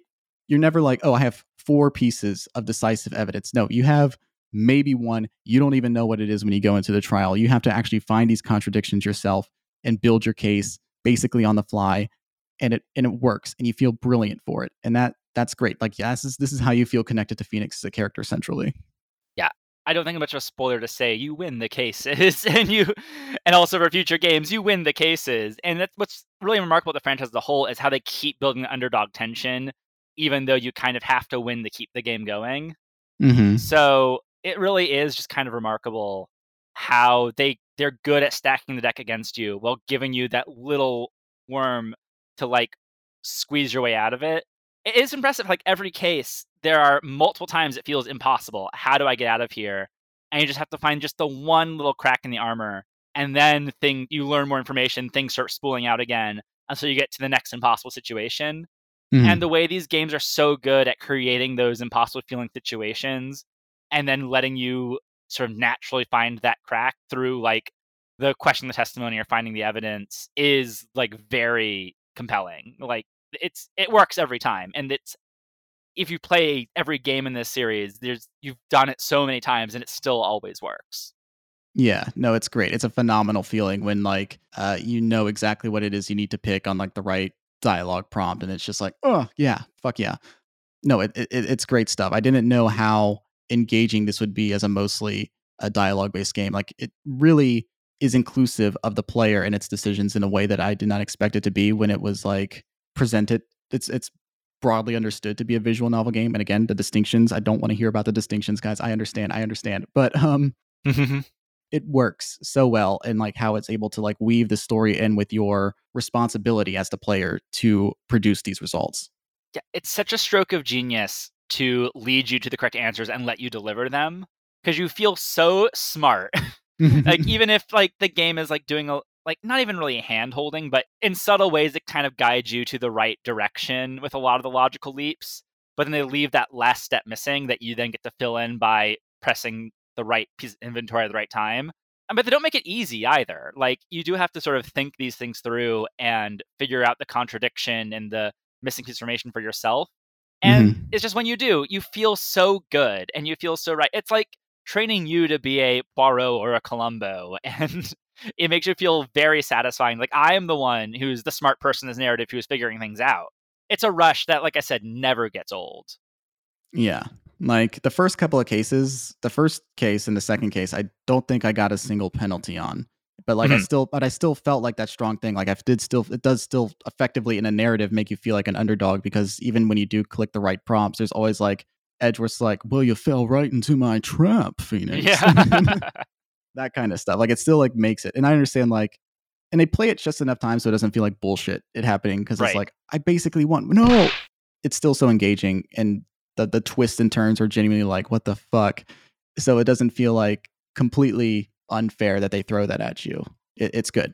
Yeah, I think early on they make you feel like an underdog because they say that the prosecution comes forward as evidence. Mm-hmm. But I think that only comes up really early on. I don't know how often that is through its first game. But it's a smart card to play about making an underdog feel good at first.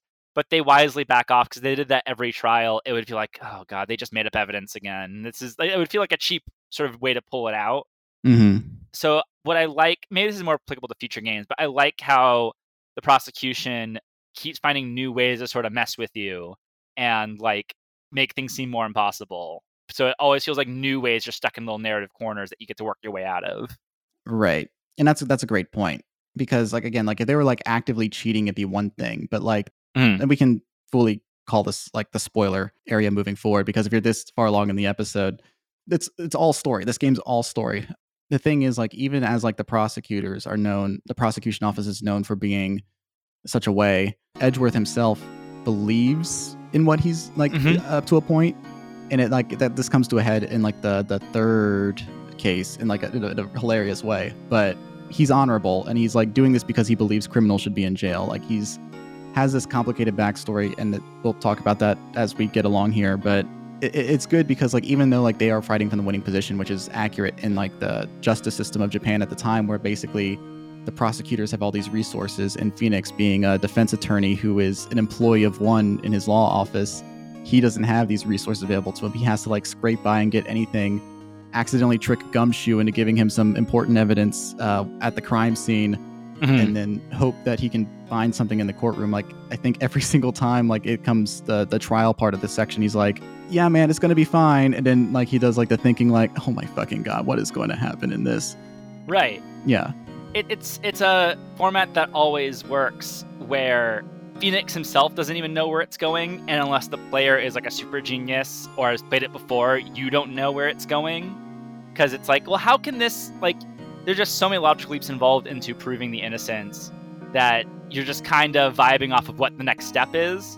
And that works so well from like a narrative perspective too. Like Phoenix is just like this very lucky but also intuitive scrapper attorney who doesn't know how he's going to solve it when he walks in the courtroom, but knows how to can keep finding the one little chink in the armor, like I said, to sort of get to the next step, get to the next contradiction, which will reveal the next one, which will reveal the next one, and hopefully, as it usually does, leads to the real truth behind it all. It's just such like a great way for things to flow, because you're always feeling like you're backed in a corner, but you always have a way out. Right. And then that dynamic, because like how Miles is like, not Miles, how Phoenix is always from the losing position and still manages to find justice for a person who was wrongly accused of murder, and how that bounces off of Miles, whose like whole conviction is like criminals need to go to jail. This person's a criminal. I can prove it. But his thing is like he is basically a tool for the corruption of the established power here, whether he chooses to acknowledge that or not. The forged evidence isn't necessarily his doing, but it is provided for him by the corrupt prosecution office, which again also is revealed like why the prosecution office is so corrupt in the 5th bonus episode, which is like, holy shit. But like he is blinded by conviction, whereas Phoenix is driven by a determination to actually like deliver justice. And his personal connection to almost all of the cases in this game makes that a believable aspect of his character. Like Maya being the sister of his mentor makes that work. And then when he eventually has to defend Edgeworth in the 4th case in the game, it's again driven by his ambition to protect somebody that he cares about for personal reasons. It's great. It's a great personal way to create that like underdog rookie story of like a guy's first time as a defense attorney. Yeah. And back to character, you briefly mentioned Maya, and I think it's a good way to segue into talking about how these characters interact. Like they all have such fun dynamics with each other that are really built into the game and sort of build as the game goes on. I love Phoenix and Maya's relationship. It's one, as characters sort of evolve and sort of reach different roles throughout these games. But the one lawyer and the one partner will always be there because it's great exposition to have something to bounce ideas off of. But B, this dynamic is so fun, where it's like I said, Phoenix, he's ultimately like confident at the end of when rubber hits the road, but is kind of a bit of a depressive and pessimistic person at the same time. He has belief, like he's optimist in that he has belief that justice can be done, but he's pessimist about how he'll get there. And Maya is just like a pure 100% optimist who is just like always sunny and happy and always needling him and teasing him. And I think that contrasts so well the personalities. I think just like going through and like clicking on random stuff when you're investigating, like 90% of the time it won't be the next clue, but it'll be some funny dialogue between them that usually is just very good. Yeah, I wish I could remember specific ones from this game, but like I'll just say now I did not replay this game because every time I felt tempted to, it's like, well, I do know the story though. Like a lot of the overarching with the story and what I love about the game, as it has been clear to the listener, I just can recall instantly because it's left such an impact on me over all these years. But it does mean that I can't pull a specific exchange between them that I really loved. But like it's still left an impact on me, the dynamic in general of how much they care for each other and respect each other and still have fun like needling each other throughout these games. Right. And like that compulsion that you're talking about, where it's like you want to get the dialogue, even if you don't think it'll necessarily lead to the clue. It is also like an interesting way to train the player to press every button to find information, right? So like, yeah, you need to like investigate this because it could be a clue, or it could just be like a way that Maya is really fucking weird around Phoenix, and then they riff off of each other, or like one of them like makes fun of the other person. So yeah, like even if you don't get something productive, you still find something entertaining because this is a story video game. If the idea isn't to read the least amount of words possible, like this is how you're supposed to play the game. But it also serves you when outside of the investigations, when you have to like actually like cross-examine the witnesses, because no matter how you play this game, you have, even if you are confident like where you go to find the contradiction, it is still rewarding to press on every single line of dialogue that's presented to you in a testimony, because number one, like you're going to, like you need to find like every angle from which this thing is spotty in terms of a testimony, but also because like even if you don't, like you're still going to get entertaining dialogue out of the conversation. Oh yeah. And I think entertaining dialogue also extends to the really good supporting cast. Like Gumshoe, ACAB except Dick Gumshoe. He is such like a lovable guy. Like you said, there's that dynamic where Phoenix keeps tricking to get evidence out of him, and it always works. He's just a wonderful character. He has such like a rich relationship, not only with Phoenix, but with Edgeworth as well. And the running gag about Edgeworth docking his pay for every time he screws up is just always hits. It's always so funny. Yeah, if there's an argument for ACAB except Gumshoe, it's because like he's such a useful idiot. He's probably gotten more people out of prison than in, just because he doesn't. He's so willing to give you information with like the drop of a hat. Right. Yeah, he's like, well, prosecution didn't want me to say this, but I don't know what that means. Yeah, he's just very affable and lovable. He's like one of the few characters who's like shows up a lot across these games, and every time it's a delight. I love him so much. Yeah, like the 5th episode's whole thing is like exposing the corruption within the police department that Gumshoe works in, and has it out for the prosecutor's office and has corrupted the prosecutor's office. And that's so many different things going into that. But like, I'm not saying this game is radical in its presentation of the police. Obviously, it's all fiction, and it's not, its service isn't to like paint an accurate portrayal of the world, but to tell a compelling story with familiar pieces that take little explanation for us to get. So like, yeah, police, detective, defense attorney, prosecution, like you understand the basic framework of these things, but it does like go into police corruption, and like the way that Gumshoe isn't an accessory to it at all, because he is like a guy who just is stupid but genuinely wants to serve the community, however that means. It's so funny, but it's also fascinating because everybody is abusing Gumshoe in some way. Yeah, it's a really great dynamic. I think you're right. You can't really do like a modern radical reading on it, but there is enough acknowledgement of like corruption in, like it's just like Tales all the time, a great classic theme of like corruption in authority.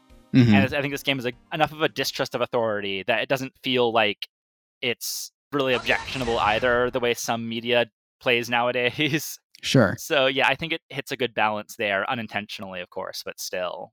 It has good morals at the core of it, I guess is what I'm trying to say, which is always very nice. Yeah, it's archetypal. Like, again, like you're not going to like extract meaningful politics out of it that you can extrapolate into the real world, but it gestures at things. It's not trying to say like, the police are unquestionable and prosecutors are unquestionable. It is very humanist, and it's like, no matter what a system is, it is still going to be run by people, and people are fallible. It's interesting that like Takumi's takeaway from him actually observing real world court cases in contemporary Japan was the system is pretty unfairly stacked against the defense, huh? That's a very compelling angle and a really heroic position to be in, to defend somebody who has everything stacked against them and like literally rising from the ashes. Oh yeah, absolutely. And going off of that, like, the rising from the ashes thing, obviously we talked about, gestured at this earlier, the localization for this game and how crucial it is to our Western understanding of what this series is, because it makes so many non-literal changes, but in a way that is still in service of the overall story. Like, his name doesn't literally translate to Phoenix Wright in Japan. Like, that is a choice to convey character in a new way. So like all the rise from the ashes stuff, that is like creation, but it is still thematically significant and important and in service of the story that it is. So like you said that you had a lot to say about the localization stuff. Do you want to go into that now?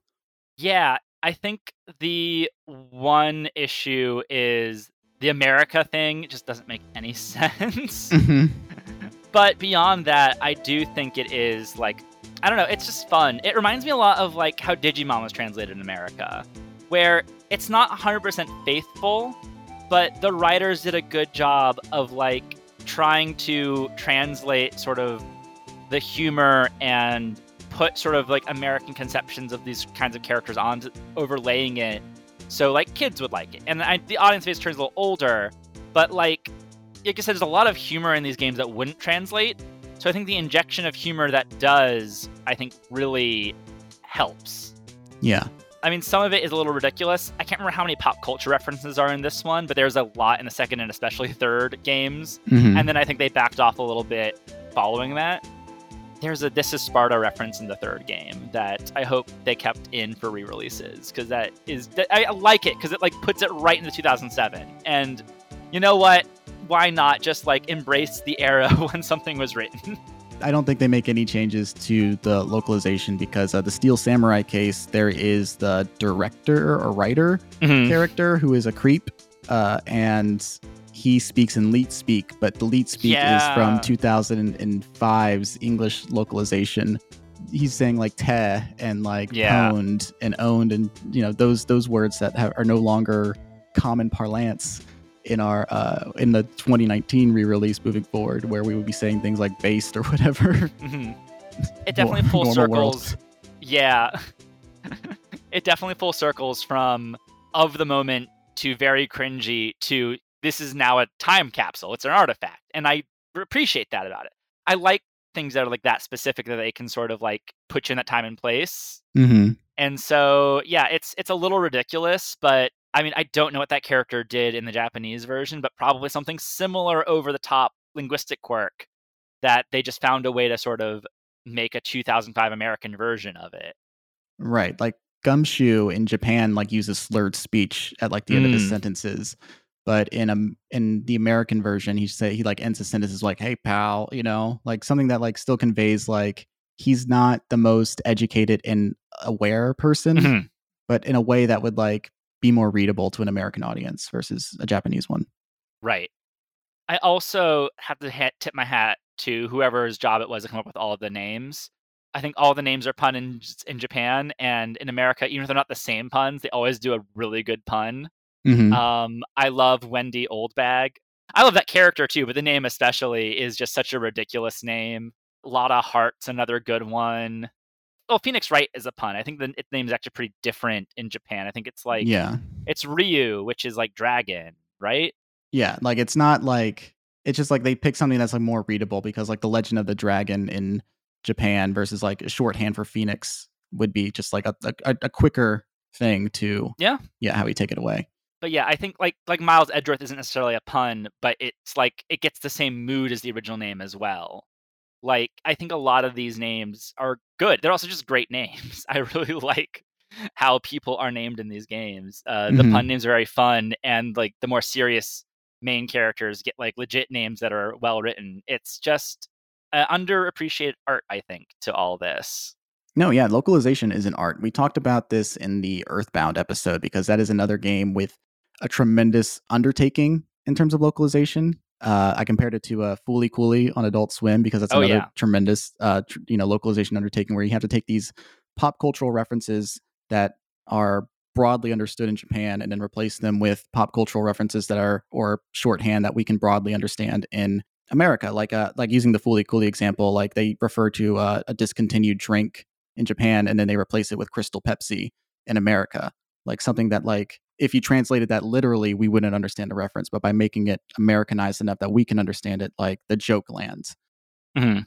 And they do that really effectively here, where, I mean, you could say that they went too far in a few places regarding, like, changing ramen to burgers, because in America, like, those things, like, it was like a couple years out from, like, things taking off in terms of the common Americans' understanding of Japanese culture and cuisine and things like that. But I think overall it works really well. And then the people who translated them in the subsequent games did a really good job doing a yes and leaning into like the mistakes, not mistakes, but like lack of foresight, knowing where the games would go afterwards, and to making it like a transformative thing rather than something to its detriment. Yeah, it's just enough transformation, like we're talking about. Like they don't go too far. I mean, the one place we go too far is the setting change, which continues to make less and less sense as the games go on. I mean, you said you started a second game. I'm guessing you've gotten to the case where it's in like a traditional Japanese village. Yes, and yeah, they it doesn't lean make into any the Maya sense. stuff a lot in the second one. But I read an interview or an article written by the translator on Capcom's website. So from the second game onward, Janet Shu is the person who handles the localization for the subsequent entries in the Phoenix Wright games. And rather than like moving away from the game being set in America, she decides, like, okay, if it's going to be in America, let's make it Los Angeles specifically. And I'm just going to, like, the way I'll rationalize it from my perspective is this is a version of California that didn't buy into the anti-Asian sentiments in the early 20th century.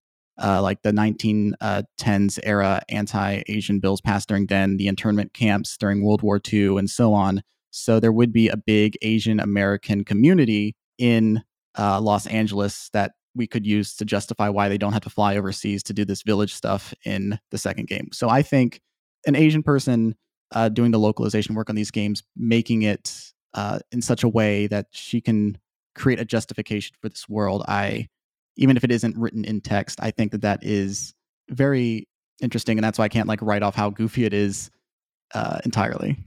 Yeah, and that is very cool. I think I love that explanation. Like you said, it's not in the text, but it's a valid enough justification considering where they're starting from. So yeah, that is nice. Yeah.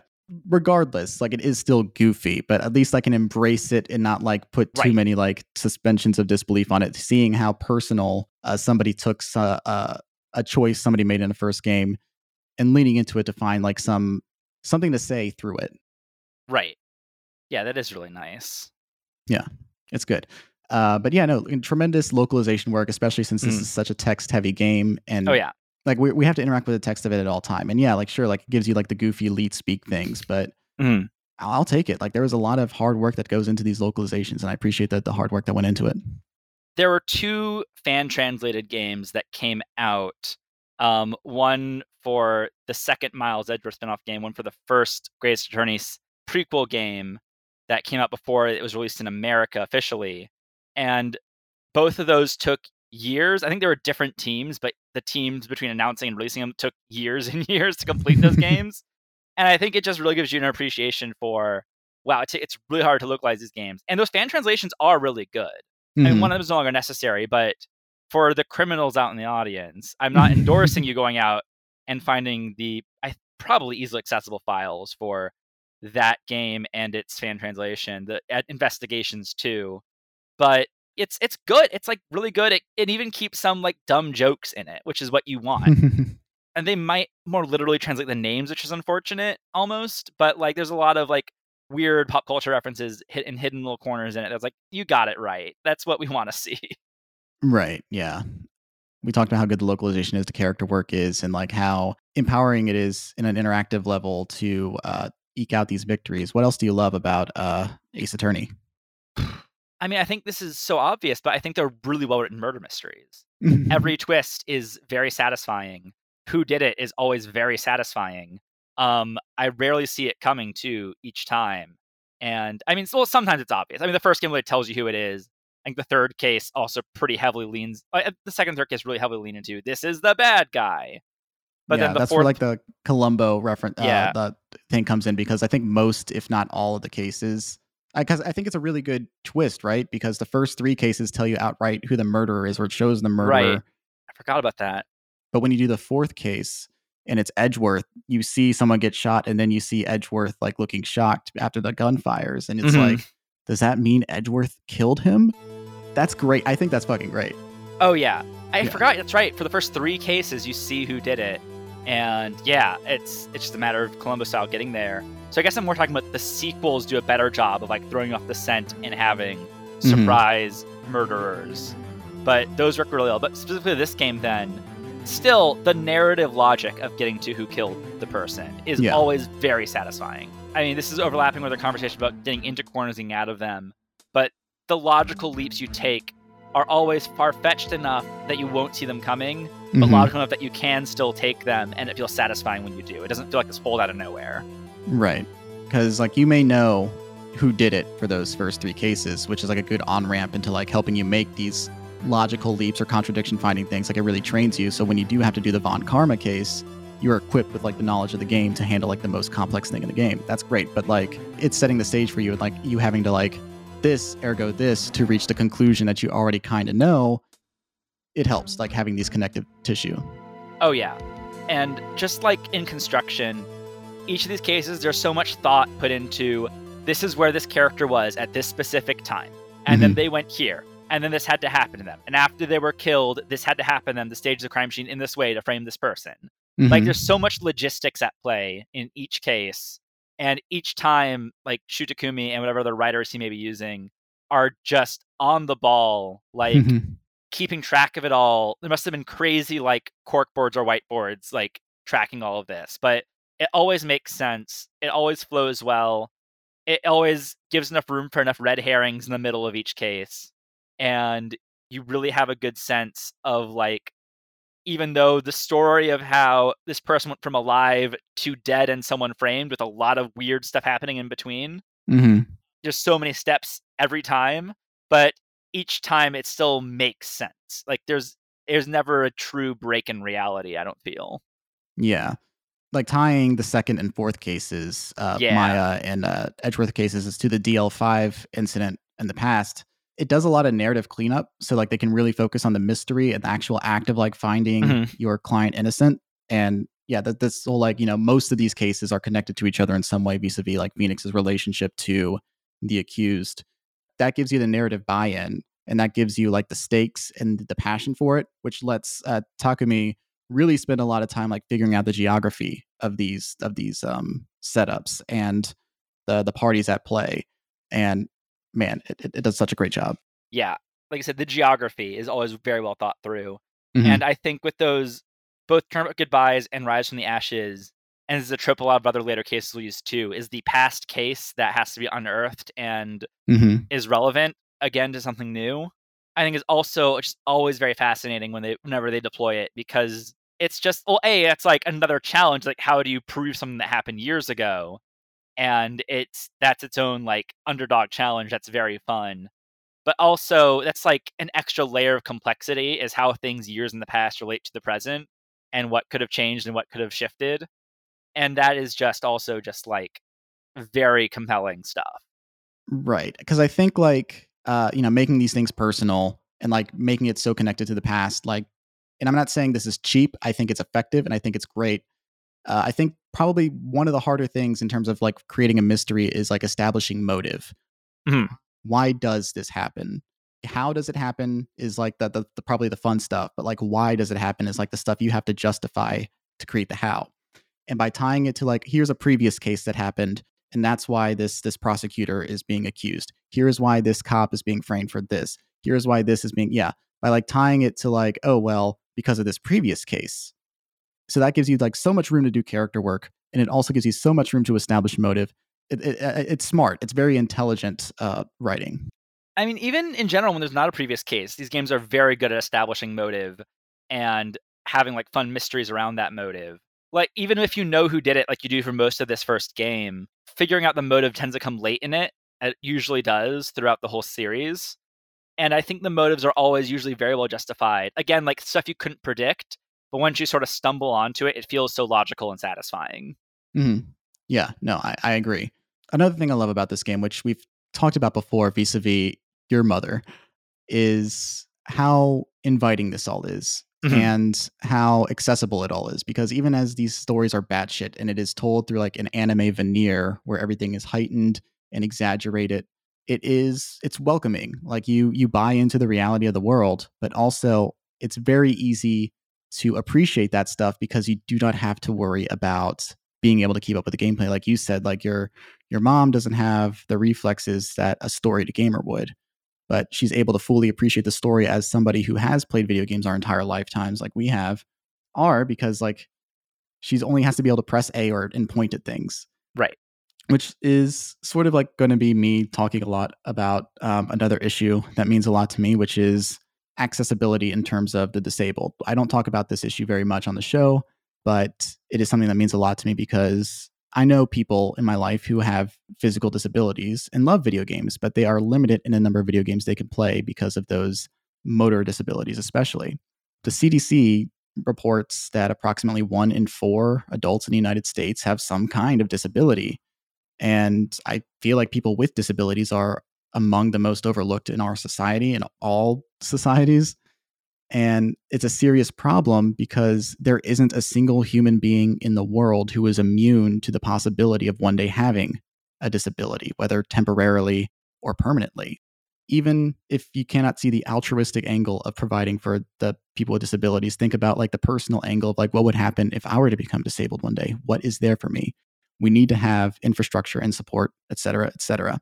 And it is an issue that's fortunately in the video game community gotten a lot more visibility in the past few years because things in the past hardly had any kind of accommodation for people with disabilities and now do. But like, if you want to like learn more about disabilities in video games, and this is an issue you're familiar with, there's a lot of material out online you can look up. There is Game Maker's Toolkit is a great YouTuber who has a series of games about disability and like how we can do better and like examples within that are good and examples within that are bad. But all this is to say, I love that this game is as good as it is and can be played by those not just new to video games, but those who also are limited in the number of video games they can play. This is a game you can play with literally just one hand or even one finger and not have an experience different from somebody who has full locomotive ability. And that's wonderful. Yeah, I fully agree about all of that. And that's, even though, as mentioned, I have the reflexes for more complicated gaming, I think it's just so wonderful that like, you can truly introduce it to anyone. And it's like on iPhones as well. Mm-hmm. You probably don't even need to buy something to play this game. It is one of the most accessible games, not just through availability, but just then, if you, like I said, if you have a finger that can tap, you can play this. It's great. Yeah, it's wonderful. Like I completely forgot about the iOS, Android port of the game where you don't even need to have buttons to press. You can just like find something that can touch the screen and you'd be able to play the game. So many options, especially those of limited financial ones as well. Yeah, no, this is great. We've praised this game up and down, and there is so much to praise, and there's probably so much that we haven't even begun to like praise in detail. Like we haven't even gotten to like the complexities of like these cases and like the specific twists and turns that they take. But I wanted to take some time to address some issues with the game, or what you might perceive to be some issues with the game. No game is perfect. What is something that you wish this game did better, if you have any feedback for it? The big one is, I think it can be frustrating sometimes getting from the investigation parts to the trials. The later games in the series get better at this by like highlighting what you need to click on and more guidance of this is where you might have missed something to find that moves the story along.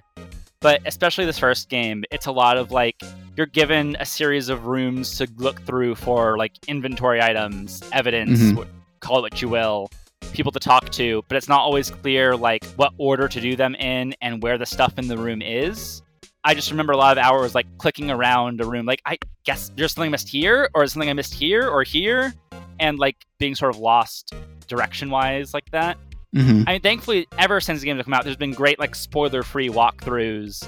I remember them being back on old GameFAQs, if that site still exists, but you can probably find spoiler-free walkthroughs other places as well. But basically, just like no story information, just the literal steps to do, like go to location blank and click blank, or present evidence blank at blank statement, which is great if you're stuck.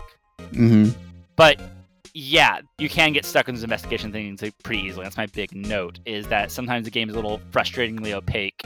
Because it is that stepping stone between, like, the adventure games of yore, which were, like, really opaque and really, like, challenged you to, like, think things through and do trial and error, and sort of the more modern narrative adventure design, where it is very much free-flowing and no wrong answers. Mm-hmm. This is kind of that in-between stage where it's like, yeah, it mostly, like, will guide you through the story and not expect you to remember to bring this one inventory item to this point in the game, otherwise you're stuck. But it also, you're still, like I said, doing that sort of clunky, almost moving from location to location, and you have to figure out what to do there in order to proceed with the great story. Yeah, I mean, like, you raise a good point where, like, a lot of the game is the illusion of brilliance for you, where it's like, I'm so smart, where it's like the game laid out all the tracks for you to make the choices that you make. Like, there's one correct answer, and you found the correct answer, but it's reading comprehension and, your ability to, like, draw those conclusions, and you chose the one prompted correct answer to solve the problem. You feel very smart. But that also comes with, like, there's one solution to everything that you do. And since the investigation is a bit more involving than the simple act of, like, here's the evidence I present over this line of text, it's not hard to end up getting lost in. I think this came up especially during the Steel Samurai case. Yes. Yeah, because that area, there's so many, like, areas you can go and visit, and the frustrating part is, like, the way that the lot and studio are set up. Like, the geography of it very well, but you have to, like, okay, well, I'm here. Now I have to go back to the entrance, and then from the entrance I have to go here, and then I have to go all the way to the far side here, and that's, like, several different points where you have to, like, press back, open up, move, go to the next area that you were permitted in, and then open up, move again to go to the next area that you really intended to go to. There's no option for you to, like, go all the way back to Phoenix's office from, like, the far end of a studio, for example. You get lost in, like, these big areas where there's so many things that you can interact with and find, and you're, like, beating your head against the wall trying to find, like, where you're supposed to go. And, like, the answer was, like, I wasn't supposed to be in the lot at all. I was supposed to go to the police station and then run into Gumshoe, and then, like, I present the evidence I found there, and then, like, it's not evident because, like, there's no kind of, like, thought process that they express out loud that's like, right. Maya's not like, Nick, we should go to the police office. We should go to, like, the police station now and see what we can find there with what we've seen or something like that. I think if there was just, like, a way for, like, how, like, you begin every case in your office and you talk to Maya and, like, you're able to ask, like, Maya, like, what should we do? And Maya always gives you a variation of, like, fuck if I know. Right. I do think, like, if you were able to use that in such a way where you return to your office after finding evidence, like, you could ask Maya, like, what should we do? And she'd be like, well, you just found this. Why don't we do that? But I guess I'm not sure. Maybe the game just doesn't want you to get that much help. So you still feel like you're solving these problems, but it does come at a detriment. I think that is a little bit generous. I think they were just very lazy in coding that helpful feature. They did make the game in 10 months. Yeah. Yeah. I mean, lazy is probably not the right word, but you know what I mean? Like, they didn't fully think it through about the getting lost and such. Like I said, future games in the series, I think, like, the 3DS games, which are 5 and 6 in the main line, and the 2 Greatest Attorney games, those are the ones where I think they do, like, start saying, if you leave this area, there's still something to find here. Or a character will be like, why don't you go to this location? And you can go to any location from any location. Like, very simple quality of life stuff like that really helps streamline the experience and make it more fun. You're right, yeah. And I think that's something I have to, like, be a little bit more generous about making that complaint, because I did, like, the game was developed in 10 months and, like, they haven't added many quality of life improvements to the subsequent ports. So you are still playing a fundamentally 2001 video game that was developed in just 10 months by his team of 7 people. Mm-hmm. It's not going to have the cleanest things, but it is, like, a little frustrating in the moment. And, like, you're not thinking, like, calm down, man. Only 7 people made this game. Right. Yeah. And I do think that third case in the first game and then that second case in the second game in Maya's Village are, like, the worst offenders in too confusing of a layout and not knowing where to go next. I'm going to get into my other complaint about this specific game, which is the third case is fairly weak. It's still good. I don't think there's any really bad cases across this entire series, but that's the one where it's more of a shrug. I think especially because you know who it is going into it, and even if you didn't, it's very obvious who the one killer is. The one person who looks intimidating. And the characters just aren't quite like, I love some of the side characters. Like, I mean, Wendy Oldbag is such a funny minor antagonist for Phoenix to come up against. And Will Powers is a really great defendant. He's like a very nice guy. But none of the other characters, like the elite guy, I can't remember much about him besides the way he's talking. I can't remember any other characters from that case. It is kind of a void to me. And I don't think they do as much with the movie studio setting as they could have. Whereas all the other cases have some very intriguing element to them. I think like that one's just like a very simple murder case without much going on under the hood, story or character-wise. Yeah, like, I like the big parts of it, but I think like it's just like the investigation part specifically is so frustrating that it hampers how good the big moments are. So I mean, by default, it's going to be the weakest case because like I don't like the word filler. I think it's very necessary to have breathers so we can see like what a default version of. I think that's a fundamental weakness of like the Jessica Jones and Daredevil series on Netflix, right? That they don't have like an episode where like Jessica's just doing a normal investigation or Daredevil's like helping a normal everyday client. Instead, like he has to defend the Punisher or something like that. I think like having like a breather case that's just like, here is a normal day and like what he would do if like it wasn't everything coming back to Edgeworth and Maya in some way. I see the necessity in that. It's just like, again, like since the investigation portions are so big in terms of like the space that you have to do and all the things that you have to do to get to like the trial part where all the really cool stuff happens in those cases, it can be frustrating. I'm thinking specifically of like how great it is at the point where like Edgeworth just kind of gives up on prosecuting the murderer and is like basically helping Phoenix like find who the real killer is because he's just too annoyed.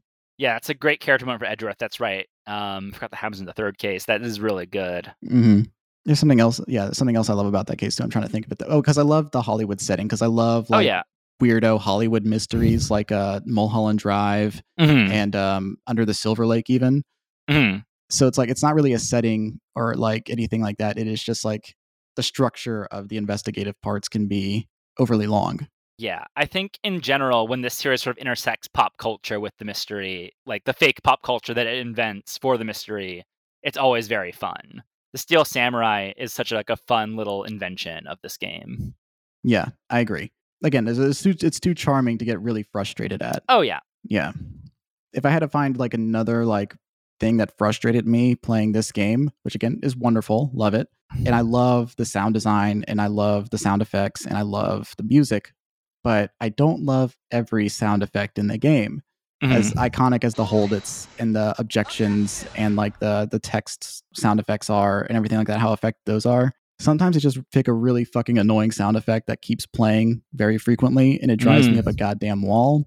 I'm thinking specifically in case 5 where there's a stupid cop who's like a rookie. Oh, yeah. And he has like a megaphone that he yells into like every third line, and the sound effect that his megaphone makes, the feedback that comes off of it is so grating to the ear, and it happens like every 2 seconds. I had to like, whenever he was on screen, I had to turn the sound effects off, and that was so frustrating because all the other sound effects in the game are really pleasing to hear.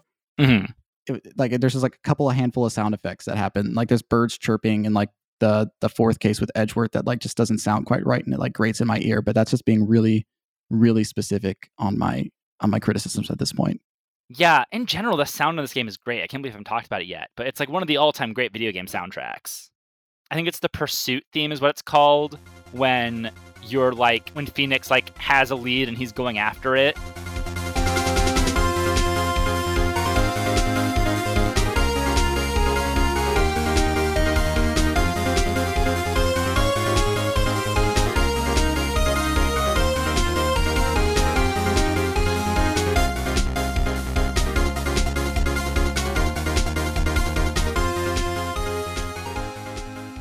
Is just like really rousing, fun music. It's like such a understandably iconic piece of video game music.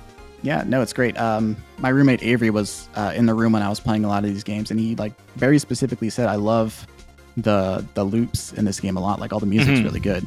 But he also complained about the megaphone sound effects looping too many times. Yeah, sometimes they can overdo it. Like even the sound effects that are like fine and simple, like the flinch sound or things like, or like the ding. Like sometimes it can really overdo the sound effects for like a comedic point, and it can get annoying. Yeah, for sure.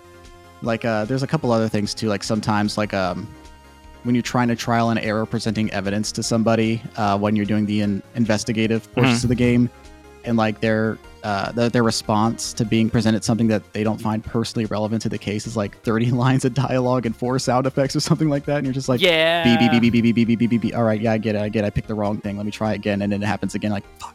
Okay. Yeah, sometimes you can really go overboard with that. But that's it. I don't have anything else in critics. Do you? No, yeah. Talking about presenting wrong evidence, though, we haven't talked about one of my favorite characters across all these games, which is the judge, who is just a quick shout out to the judge because we've already been going so long. But he's such a great like the voice of reason character, because his job is basically to like it's an interesting position because he's kind of like the note like stops people from having fun, but he's such a fun character in and of himself. I don't know. I love the dynamic where he like has to be like an exposition machine. Like people have to explain to him what the mystery is, like where all the elements are. Yeah. And also he has to explain like rules of the game and like keep things in order. And that could be such like a no fun character with a lot of dialogue. But instead he's kind of an amiable doofus, like a lot of the great characters in these series. And it's such a fun dynamic to play around with. And he becomes sort of a character on his own. And it's just, yeah, he's great. I love him. Yeah, no, I mean, like, it works because it's kind of like I'm not going to say, like, it's a perfect parallel to, like, Justice is Blind, where this guy is, like, kind of so impressionable. He's so impressionable, he'll just sort of believe whatever the last thing he's told is, and, like, sometimes you have to really, like, baby talk him, and, like, the reason that this is important to the case, but he's hilarious. He's a great fucking character, and, like, taking something that could have been a stock generic character and turning him into another hilarious thing that Phoenix has to, like, be frustrated at is good writing. God, yeah. I mean, we could talk about these characters for hours and like the weird little like character affectations. I'm tempted to, but like, I think this game... I was gonna say I have to hold myself back from getting deep into like Larry Butts and Lotta Hart and everyone I love in this game. Besides like the people who like recur throughout the cases, is there like a specific character that like really stands out to you that you love from this game? You mean just like a one-off character? It could be a one-off character, or it could just be like a Larry Butts that like, you know, he comes up in like 3 different cases. So just besides the main character. Yeah. Yeah, I guess it's almost like I can't pick one, so I'll just say a general type. Like I've already shouted Wendell back a few times. I just quickly shout Lotta Hart. I love the characters that are like very annoying to Phoenix. The more annoyed Phoenix is, the happier I am, because it's always a very funny dynamic. Yeah. And the more annoyed Edgeworth is too. When Edgeworth gets really annoyed by Witness, then you know they're awful. And that is always fun when he loses his cool at someone. I don't know if you're a Comedy Bang Bang listener. I'm an occasional one, yeah. Yeah, this is the coincidence that just sort of struck me, or both Phoenix and whatever prosecutor is prosecuting at the time can have that sort of Scott Aukerman role where against a witness sort of doing one of the improvisers doing a bit on that podcast, where eventually they'll hit a point where they're just like, all right, enough out of you. It's always a dynamic that's very funny. Yeah. It feels like a game that's almost comedy first, despite how intense it is, because it is like really good bit stuff, and it does like sense when like a bit is dying and when to move on from it. Right. It has like the rake gag ratio perfect, where a character will start pretty funny, wear on you after a little bit. Eventually they do it their shtick so much it gets really funny, and then exit stage left, and it's like the perfect timing. Yeah. I do have another criticism that did just occur to me though, because I was like going down the list of like characters in my on my thing here.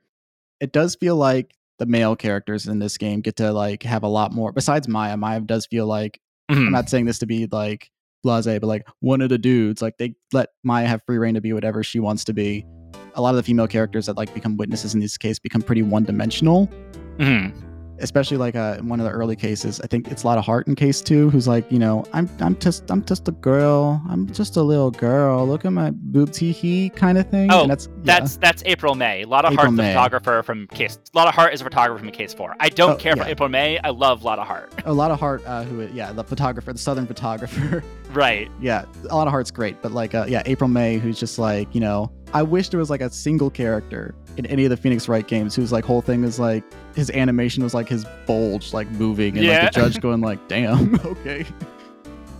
I mean, not to say too much, but be careful what you ask for, because that character does exist and winds up straying into not full-on homophobia, but 2003 in that area. Oh man, I wish I didn't say that. Speaking of gay, though, this is the gayest game I've ever played.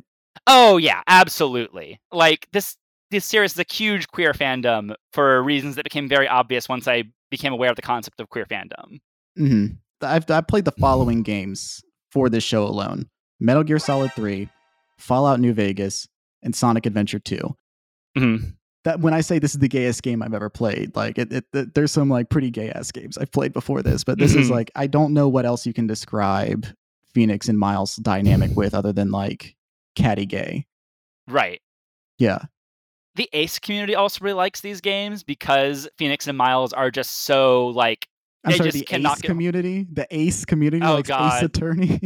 I wasn't even putting that together, but yes. Mhm. Just because, I don't know, the characters just don't get horny to almost comical degrees. Like, even though there's, like, in the second case, is one with their boobs right in front of you. Mhm. They just stay very mission-focused, both of them. They're just horny for justice. Exactly. But, yeah, in general, there was also just, like, Phoenix and Miles is, like, one of the great, like, Kirk Spock style, like, here are two men who like wind up forming such respect for each other that we have no choice but to like romantically pair them, and good on you for doing that. Yeah, like I mean, like if you don't ship them, that's like your prerogative. As long as you don't ship them with any other person in the games, that's fine. Because like they seem like they are like, even if like you don't see it as romantic, they are definitely like linked in some sort of like destiny thing, forever to be up Right. each other's ass in either a metaphorical or physical way.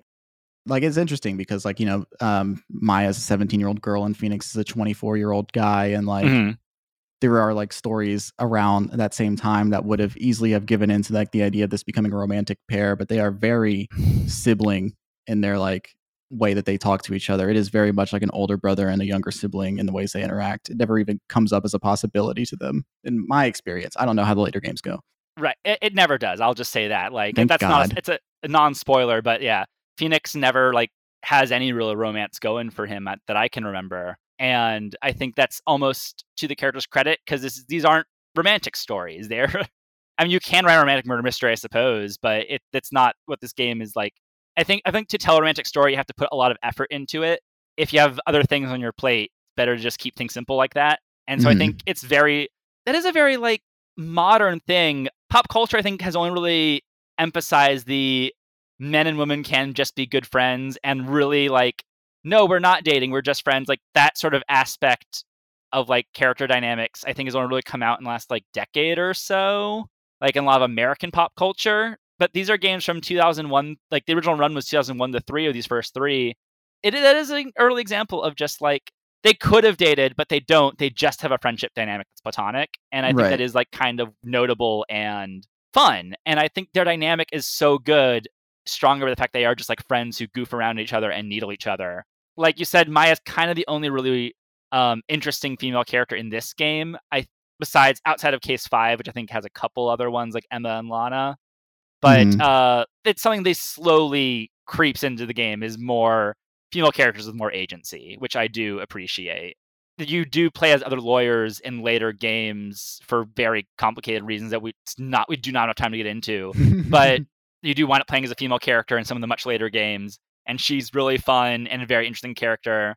There's just a lot of other fun ones out there. Like very few of these female characters are just the love interest. They are almost always like fun and interesting and have a dynamic or a hook. I mean, even the very shallow female witnesses that you pointed out, they all at least, they're not just woman first. They are their bit first. I mean, I guess April May's bit is being a woman, but besides that, they're a comedy bit first and whatever else second. I'm just imagining like April May like looking around the room real quick, like, what the fuck's my bit? What the fuck is my bit? Yeah, exactly. Yeah. Wonderful, wonderful game series with a lot of great characters, incredible bits. This is a game that's made an impact on a lot of players. What impact would you say this game made on you? I almost feel like we can breeze past this because I've done a lot of talking about it already. I love narrative adventure games now. I've played so many of them and I want to play more. And it's just also more endured my love for murder mysteries and for character-based storytelling. Yeah, I mean, like, yeah, it feels like you answered that because, like, my other question would have been, like, what impact on the media you've consumed it was or anything like that. And, like, obviously, like, you've talked about how this game has impacted you. You forged a bond with your family, sharing a video game you could all play easily. You have a dog named Missile in your life. You love narrative adventure games. I feel like we can move past this. But before I move away from it entirely, is there anything else you want to add about Phoenix Wright or your relationship with the games before we go forward? I mean, I think we've pretty much covered it. Like, yeah, I'll just say the final word then. This is such an important game to me. Like, just not that I was like, I mean, I was moved by the story, but not in like a like spirited away or like reading Lord of the Rings for the first time way. It's just so entertaining. And every game in the series is so entertaining. It's just nice to always have, like, I'm always looking forward to the next Ace Attorney game. Been a while since the last one, but I'm still going to always be looking forward to the next one as long as they keep making them. And every time one comes out, I'm going to have, like, a really rush of joy. Like, I don't think they've really missed hard yet. There's a couple games that are weaker than others, but I will always be a fan for life because they just tell great stories with great characters. And thanks to this first game for kicking it off, it's always so entertaining. Yeah. Great game. Thank you so much for presenting it to me as what you wanted to play, because it motivated me to finally get into this series, and I am hooked in it. I am going to keep playing the rest of the trilogy. I've wish-listed the other games on Switch, so I'm going to probably play the rest of those. And hope that the Edgeworth games become available in some way. Yeah. But yeah, no, I love... You know what? Yeah, go ahead.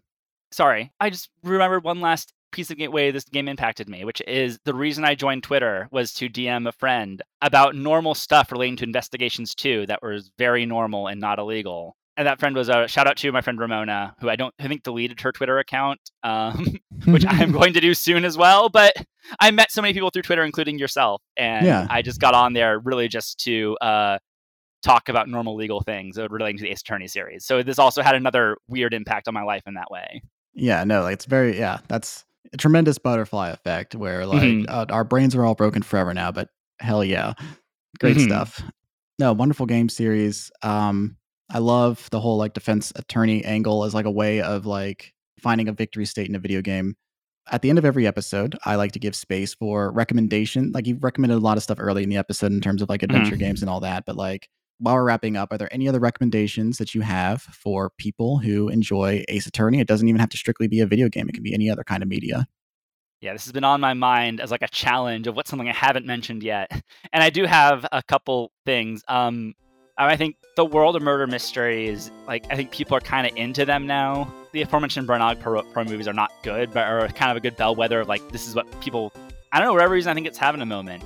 There's 2 TV series I really love. I think they're both kind of popular, but I don't mind plugging them some more. Poker Face on Peacock is a great How Ketchum. It's basically the Columbo remake with Natasha Lyonne, but they smartly did not call it Columbo and just called it something else and put a different gimmick on it. But it is very much Natasha Lyonne going from town to town, solving murder mysteries, and it's just very fun. Even though you know who did it at the beginning, but the how she gets to there, even though she doesn't wind up impacting much, it's such a great character study. Like Ace Attorney, using murder mystery as like a character study is just very good stuff. And that's like episodic. Each episode's a new mystery. And I also love the After Party on Apple, which is each season is a murder mystery. And each witness gets their own episode to relay the events leading up to the murder in the style of a different genre.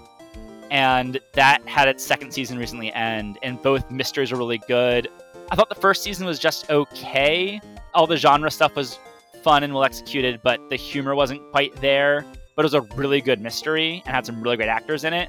I think the second season has been phenomenal. I don't know if that's a hot take or not, but I love the second season a lot more just because I think it got funnier while still retaining, again, character-based murder mystery where all of these people have such fun personalities, and the genre exercises it gets to go through are all very entertaining. No, yeah, I mean, both awesome shouts and things that I've watched, which is always great. Poker Face is wonderful, very much flew under the people's radar because it's on Peacock of all things, and not a lot of people have that, but it is a really great, and what really makes it connects to Phoenix Wright is just like how like hesitant Natasha Lyonne's character is going in all these things. Like she's just sort of like dragged into it, and it's like very reluctant, and it's like that whole like, God damn it, I'm so fucking tired. The kind of shit is just it's wonderful. It's phenomenal. And like with After Party, it's a good pool because like I like the first season, haven't watched the second season yet. Each episode's kind of like at the whim of whatever it's riffing on. So like if you don't love Fast and Furious or Ike Barinholtz, you're not going to like the Ike Barinholtz Fast and Furious like parody episode. But anything that gives Sam Richardson money is ultimately a net good. Anyway, point being, After Party's whole thing is like each character has a bit. So that also falls in line with Ace Attorney. So both good shouts there. Do you have any other recommendations? I think I've recommended enough. I think we're good. Okay, cool. I have two more recommendations. One other TV show, Better Call Saul, is about a defense lawyer, but an evil one, or more specifically, like how a person who was initially well-intentioned ends up falling into the allure of evil. So watch that. It's phenomenal. Kim Wexler is the greatest character of all time. Watch that. Yeah. And then listen to Gerard Way's Hesitant Alien album, because the album cover makes him look like Phoenix Wright. And he has a song on that album called Maya the Psychic that isn't about Phoenix Wright, but it is called Maya the Psychic. So I'm going to make that connection. I'm going to draw that parallel. So I'm looking at this now. Hesitant Alien. Oh, yeah. He does look a lot like Phoenix Wright. He's literally in the same colored suit, red tie, and then again, there's a track called Maya the Psychic. I'm gonna have to find a way to bring that up in this episode somehow. Yeah, he must have been in it. I mean, it's so on the nose. He must be a fan. I think the Maya the Psychic song is based off of a manga called Mia or something. But I have to say something. I have to say something. People have to know. But yeah, those are the only two recommendations I have today. I feel like we brought the other parallels that we have up organically throughout the conversation, so it doesn't really bear repeating. But Kev, it was awesome having you on to discuss this game. It means so much to me that I got to play it and that you showed it to me. Before you go, please promote the hell out of yourself. Yeah. I think I said earlier I'm deleting my Twitter in the near future. If you get it under the wire, I'm Max Rebo's roadie, but I do nothing there but try to finish my project of tweeting through Disney movies stoned. I don't interact with that site anymore besides that in group DMs. I'm on Blue Sky, though, also at Max Rebo's roadie. And that's where I'll be posting for the foreseeable future if you have a Blue Sky account. I don't post as much anymore because the internet sucks. Oh, well. But I do have that podcast, as mentioned at the top, Talking Trek to You. It is a podcast where me and my co-host go through Star Trek episode by episode. He is an expert. Star Trek, before starting this podcast, was one of the major franchises I had little knowledge of. I'd seen a lot of the more recent stuff, but not any of the classic 60s to 90s stuff. So we are going through the original series right now. We finished the first season. We're on to the second. We also just finished a recap episode, season 2 of Strange New Worlds. So yeah, that's all great stuff to sort of jump in on. I guess what else do I want to say? Oh yeah, we do every other week on Fridays. So yeah, it takes us about a year to get through each season. So it'll take us several decades to get through all of TNG and DS9 and Voyager. But we'll see if we get that far. But right now we're having a great time talking about TOS. So if you liked me here, check that out. As a fellow bi-weekly podcaster, I totally understand the frustration of I'd love to get this out at a higher rate, but unfortunately there's life. Join the Patreon if you want more of this stuff. But yeah, no, thank you so much. I enjoy the podcast as somebody who's relatively new to Trek myself. Thank you so much for being on the show. That's Kev Koeser. Please follow them. And I included the links to their stuff in the description of this episode, so you have no excuse not to. Thank you. Thanks again, Kev. Thanks so much for being a part of the show. And thank you so much for listening to this episode of Select and Start. Once again, I'm your host, editor, and promoter, Kiefer. If you enjoyed this episode, please give the show a positive review wherever you're listening to it. Engagement helps the show and your feedback will improve it. And if you want to get more engaged, give the show a follow on Twitter at SelectPodStart. If you have thoughts about Phoenix Wright, Ace Attorney, or any other games we've discussed, send a DM or leave a comment and I'll gladly read it on the show. You can also support me on Patreon. If you pledge at least $1 a month, you will get early access to new episodes as well as extended episodes with exclusive content. That's on patreon.com/Kiefer's Corner.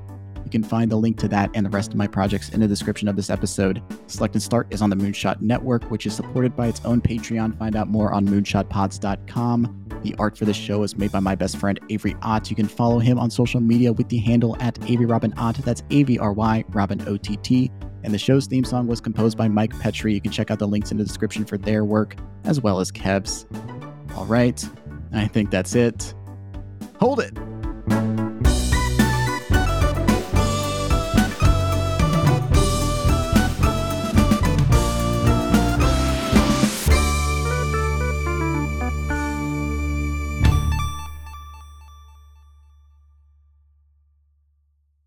Fuck you, Edgeworth. Fuck me yourself, Wright.